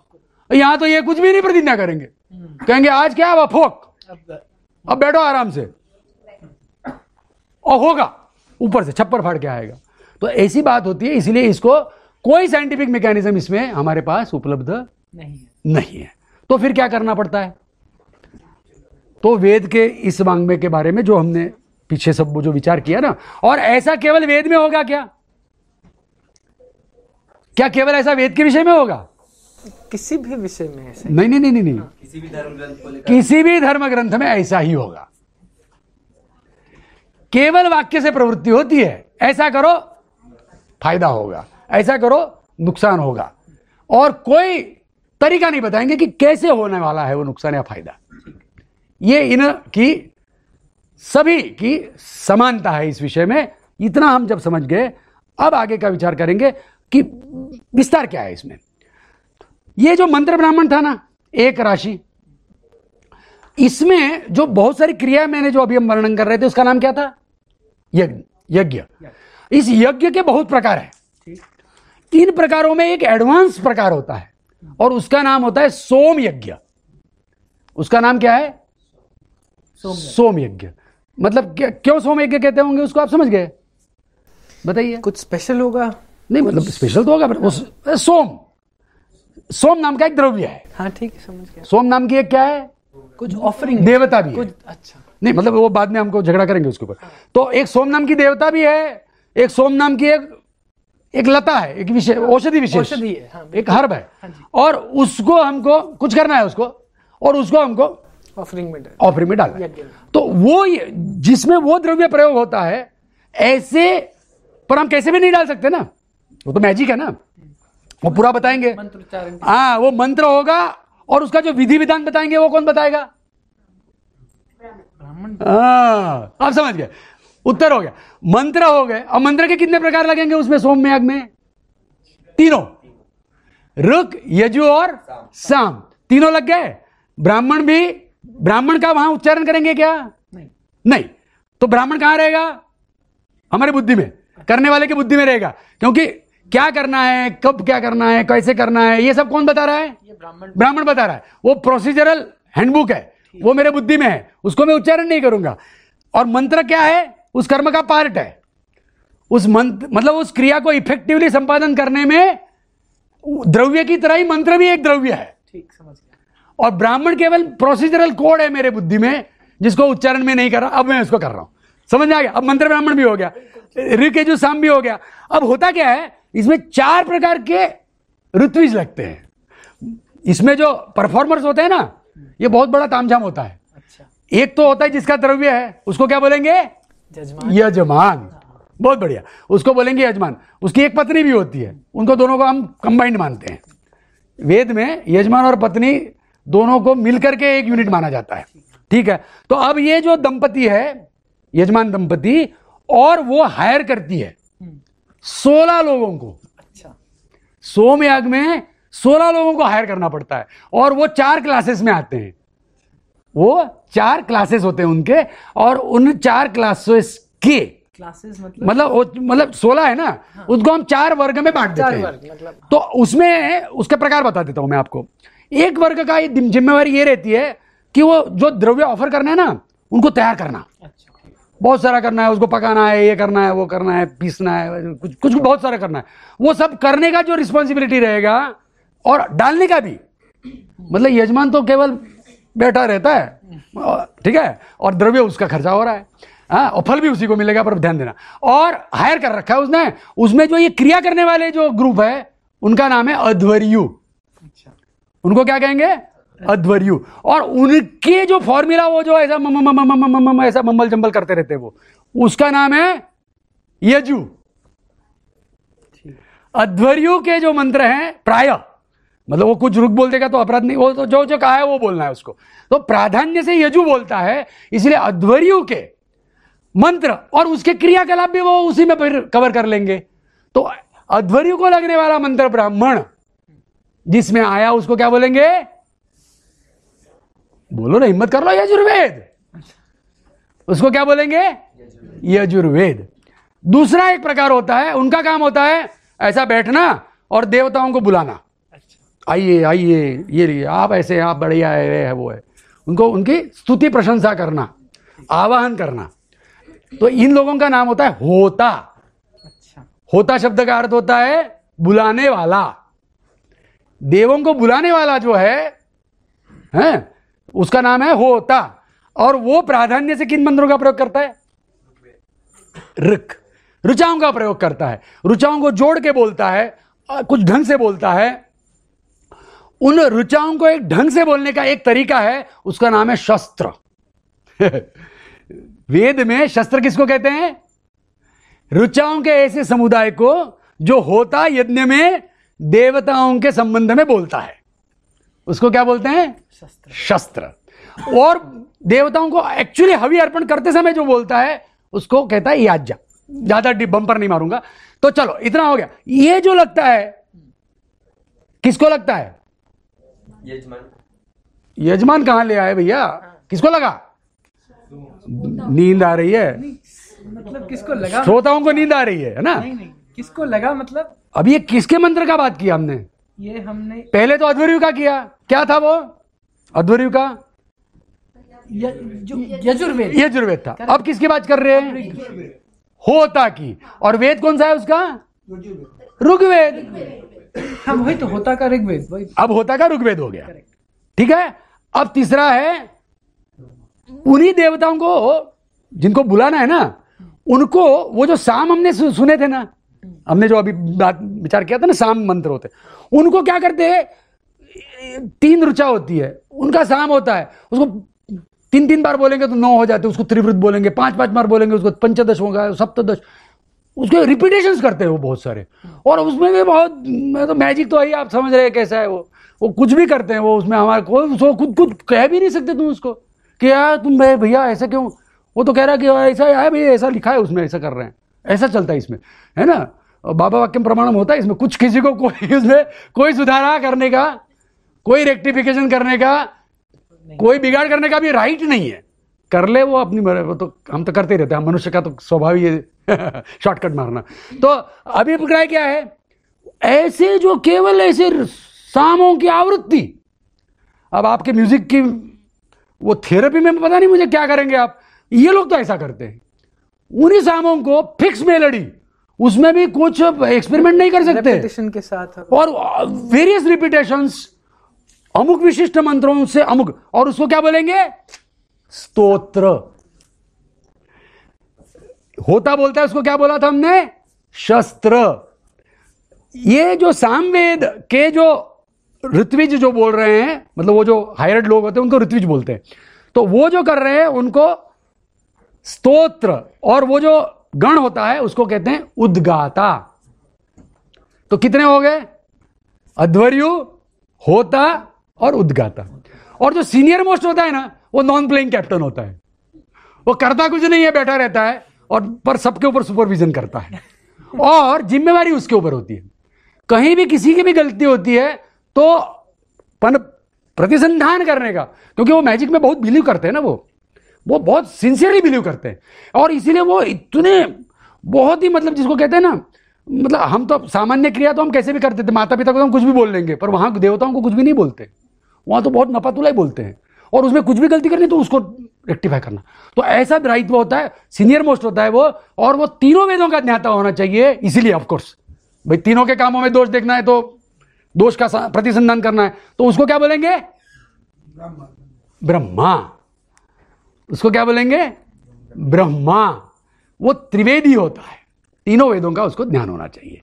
और इसका ये ब्रह्मा, वो जनरली यदि यजमान राजा हो तो यही ब्रह्मा उसका क्या होगा? पुरोहित। उसका क्या होगा? पुरोहित। अब यज्ञ में तो वो ब्रह्मा बनेगा, परंतु राजा को किसी को मान लो शत्रु को उड़ा देना है और या कुछ ऐसे काम करने, मतलब बिना यज्ञ के एक ही अग्नि के ऊपर कुछ कर्म करने हैं, तो वो सब कर्म को क्या बोलेंगे? वो अथर्वण कहलाता है, जिसमें हम उग्र कर्म कर रहे हैं या शांत कर्म कर रहे हैं। शांतिक पौष्टिक कर्म करते हैं तो भी वो अथर्ववेद में आता है, और उग्र कर्म कर रहे हैं तो भी वो अंगिरस, अथर्वांगिरस ऐसा उसको कहा जाता है। और ये किसका वेद हो गया? ब्रह्मा का, इसलिए इसको ब्रह्मवेद भी कहते हैं।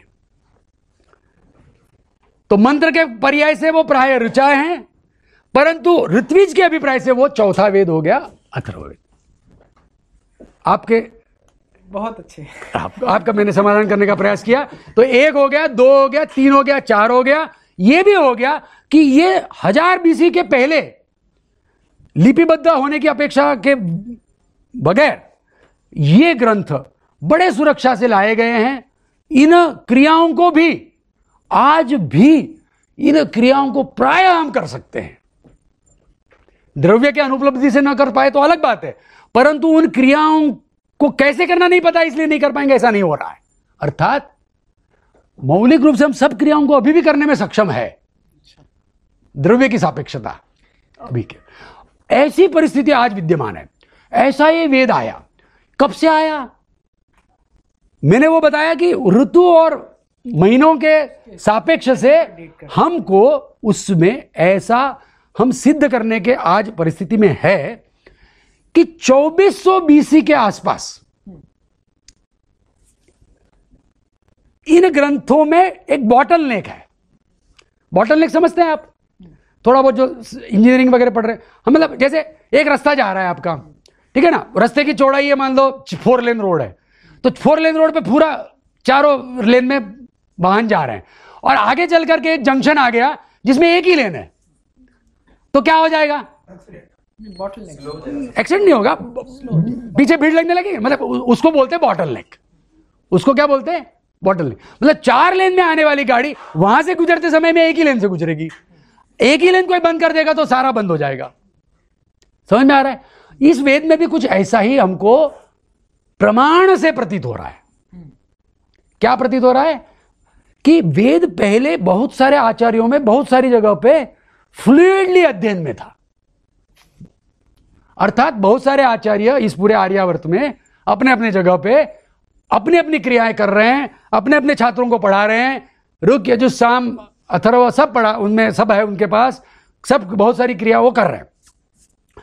करते करते हमको क्या दिखाई देता है प्रमाणभूत, कि आगे चल करके अभी वर्तमान में क्या दिखाई दे रहा है वो भी हमने बता दिया। क्या दिखाई दिया हमको? एक एक वेद की 2-2 शाखा मैंने गिनाई थी ना। ऋग्वेद की 2 शाखाएं, अभी ऐसी एक्चुअली तो बहुत ज्यादा थी। वो ऋग्वेद की 21 थी, यजुर्वेद की 101, सामवेद की तो पता है गिनती नहीं, और अथर्ववेद की 9। ऐसी इतनी शाखाएं पतंजलि महाभाष्यकार के समय में विद्यमान थी। उन्होंने सामवेद को 1000 कहा है, इसलिए गिनती कर लेते तो 1131 शाखाएं होती थी उस समय में। अब आगे भी विस्तार है, पीछे भी हम कल्पना कर सकते हैं कि बहुत विस्तार है। बहुत सारे ऋषियों के मंत्र, बहुत सारे ब्राह्मण हमको विद्यमान है। बीच में क्या दिखाई दे रहा है? बॉटल नेक दिखा रहा है। आप कोई अनुमान कर सकता है कि कहां बॉटल नेक है होगी? ये आप में से कोई व्यक्ति ये मुझे कि ऐसी बॉटल नेक कहां हो सकती थी? हाँ, इन्वेंशन हो रहे थे तब टाइम, जब बाहर से लोग आ रहे थे। इन्वेजन के समय नहीं, पर आपके साहित्य में कोई प्रमाण है क्या? उसको हम पूछ रहे हैं। साहित्य में हड़प्पा तो कोई साहित्य ही नहीं हमारे पास। बॉटल नेक तभी बॉटल नेक नहीं, वो तो आप स्पेकुलेशन कर रहे हैं। Drawing of the Saraswati river, पर उससे नहीं, वो आप कारण बता रहे हैं। अच्छा, मैं तो पूछ रहा हूं कि वेद साहित्य में बॉटल नेक है कि नहीं। पता नहीं। मैंने आगे क्या बताया आपको कि 1131 शाखा है। पीछे क्या दिख रहा है हमको कि ये सारा मंत्र ब्राह्मण तो सबका एक ही जैसा है। शाखाओं में कुछ भी तो, ऋग्वेद की 2 शाखाएं होती है, कुछ भी अलग नहीं होता है। वो जो आप पूछने वाले थे वो बाद में हम उसको बताएंगे। कुछ भी नहीं, वही सबके यज्ञ भी समान है। विषय तो हम बता ही चुके, यज्ञ ही विषय, यज्ञ सबके समान है। वही रुख उसमें भी आती है, वही रुख उसमें भी आएगी, वही ब्राह्मण उसमें भी है, थोड़ा सा वाक्य भेद करके उसको बताते हैं। तो फिर यहां विस्तार है, वहां भी विस्तार होगा, मंत्र ब्राह्मण भी सारे पहले। तो बीच में एक बॉटल नेक आती है। चलिए, अधर्म आया था, अधर्म आया था, अच्छा। पर हमको तो वाक्य से जानना है ना, इतिहास। कोई आप साहित्य में से कोई आपको कुछ या पता हो तो बताइए। नहीं, मैं बताता हूं। चल, बौद्ध का वेद से क्या, वैसे ही पाला नहीं उनका तो बेचारों का, उनको तो वैसे ही कोई हाथ नहीं लगाने देगा। वेद का बॉटल नेक, वेद में इंटरनल एविडेंस होना चाहिए ना। वेद के मतलब वेद में हो या वेद के वक्ता, जो अध्ययन परंपरा जो हमारी चल रही है, वो यदि कुछ कह रही हो तो हम मानेंगे उसको। तो वो क्या कह रही है हमको?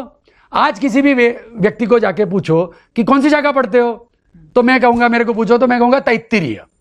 अच्छा बोले तो तैत्तिरीय कौन था, मतलब कहां से आया तैत्तिरीय नाम?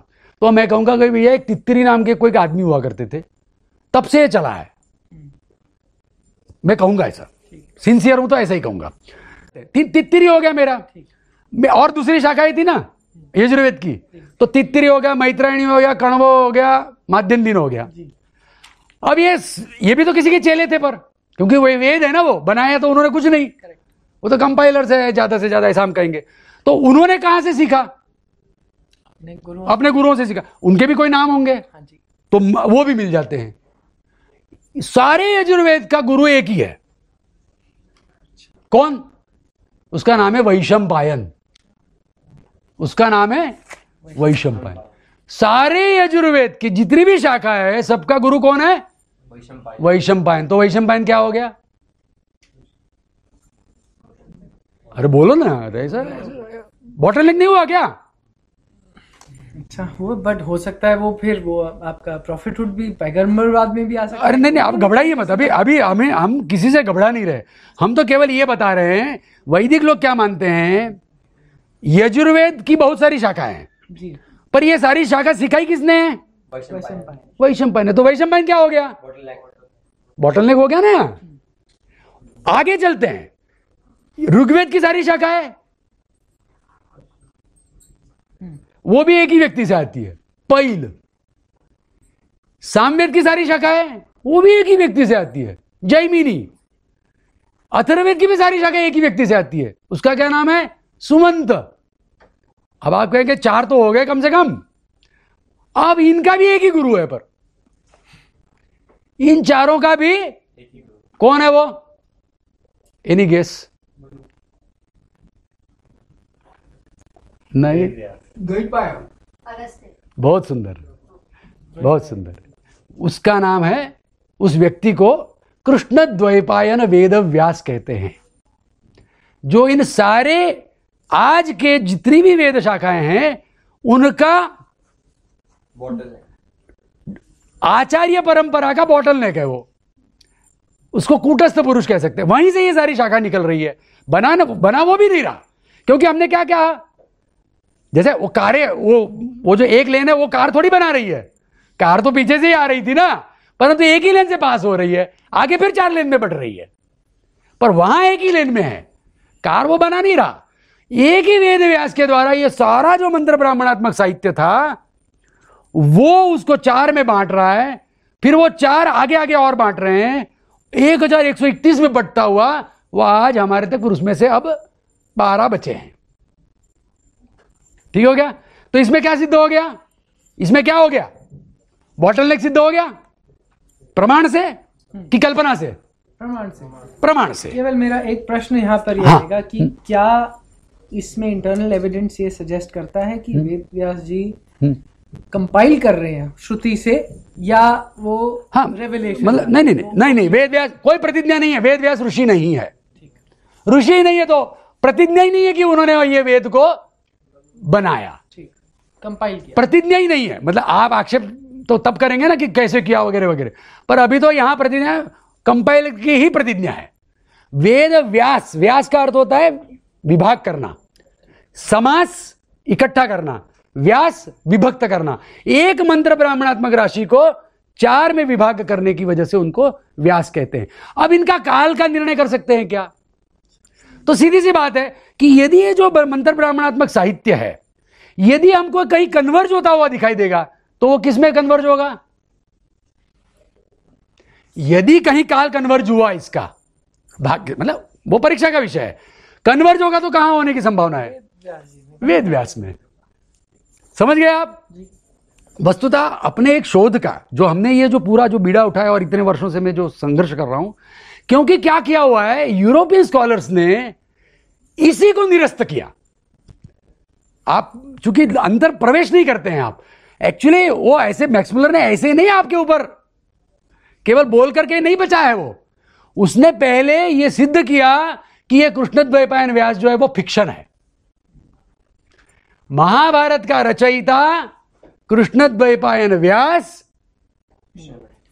एक मनुष्य नहीं हो सकता, यह कल्पना ही हो सकता है, ऐसा सिद्ध किया उसने।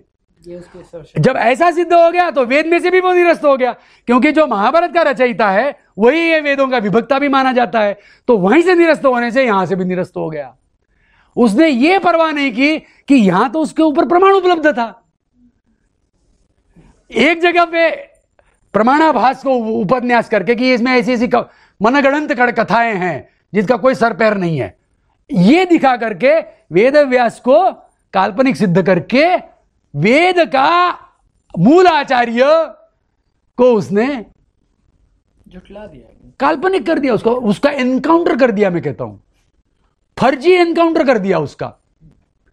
कोई लीगल केस नहीं लगाया, उसको फांसी नहीं चढ़ाया, उसका क्या कर दिया? मर्डर कर दिया। यह दुख का विषय था मेरा। पर अब मेरे कहने से क्या होगा? मेरे कहने से थोड़ी होता है। वो तो कह रहे नहीं, वो था ही नहीं, अब तुम कह रहे हो तो तुम कह रहे हो मर्डर है। कब मानेंगे उसको? जब हम उसकी वास्तविकता को, काल, देश, उसका वर्णन, उसको हम सत्यापित कर पाएंगे, तभी हो पाएगा। वही हमने प्रयास किया है और वो 2449 में बन रहा है। आपके प्रश्न का ये संक्षेप से अंततोगत्वा उत्तर है। बहुत बढ़िया। तो आज हम यहीं पर ही मैं केवल 3 या 4 पे ही वो तो होना ही था। वो तो आप सोच रहे थे कि बहुत पूछेंगे। बिल्कुल सीरीज बनाएंगे, इसकी एक सीरीज बनाकर ये इस चर्चा को हम आगे भी बढ़ाएंगे और होपफुली 4, 5, 6 जैसा वो कहते हैं इंशाअल्लाह ईश्वर की कृपा रही तो फिर भी प्रयास करेंगे। अल्लाह और ईश्वर एक नहीं है। अब वो मुझे उतनी, आप मैं ही बोल रहा हूं तो मेरे को उतना ही छूट दे दीजिए। चलो, ईश्वर की कृपा होगी तो करेंगे जरूर।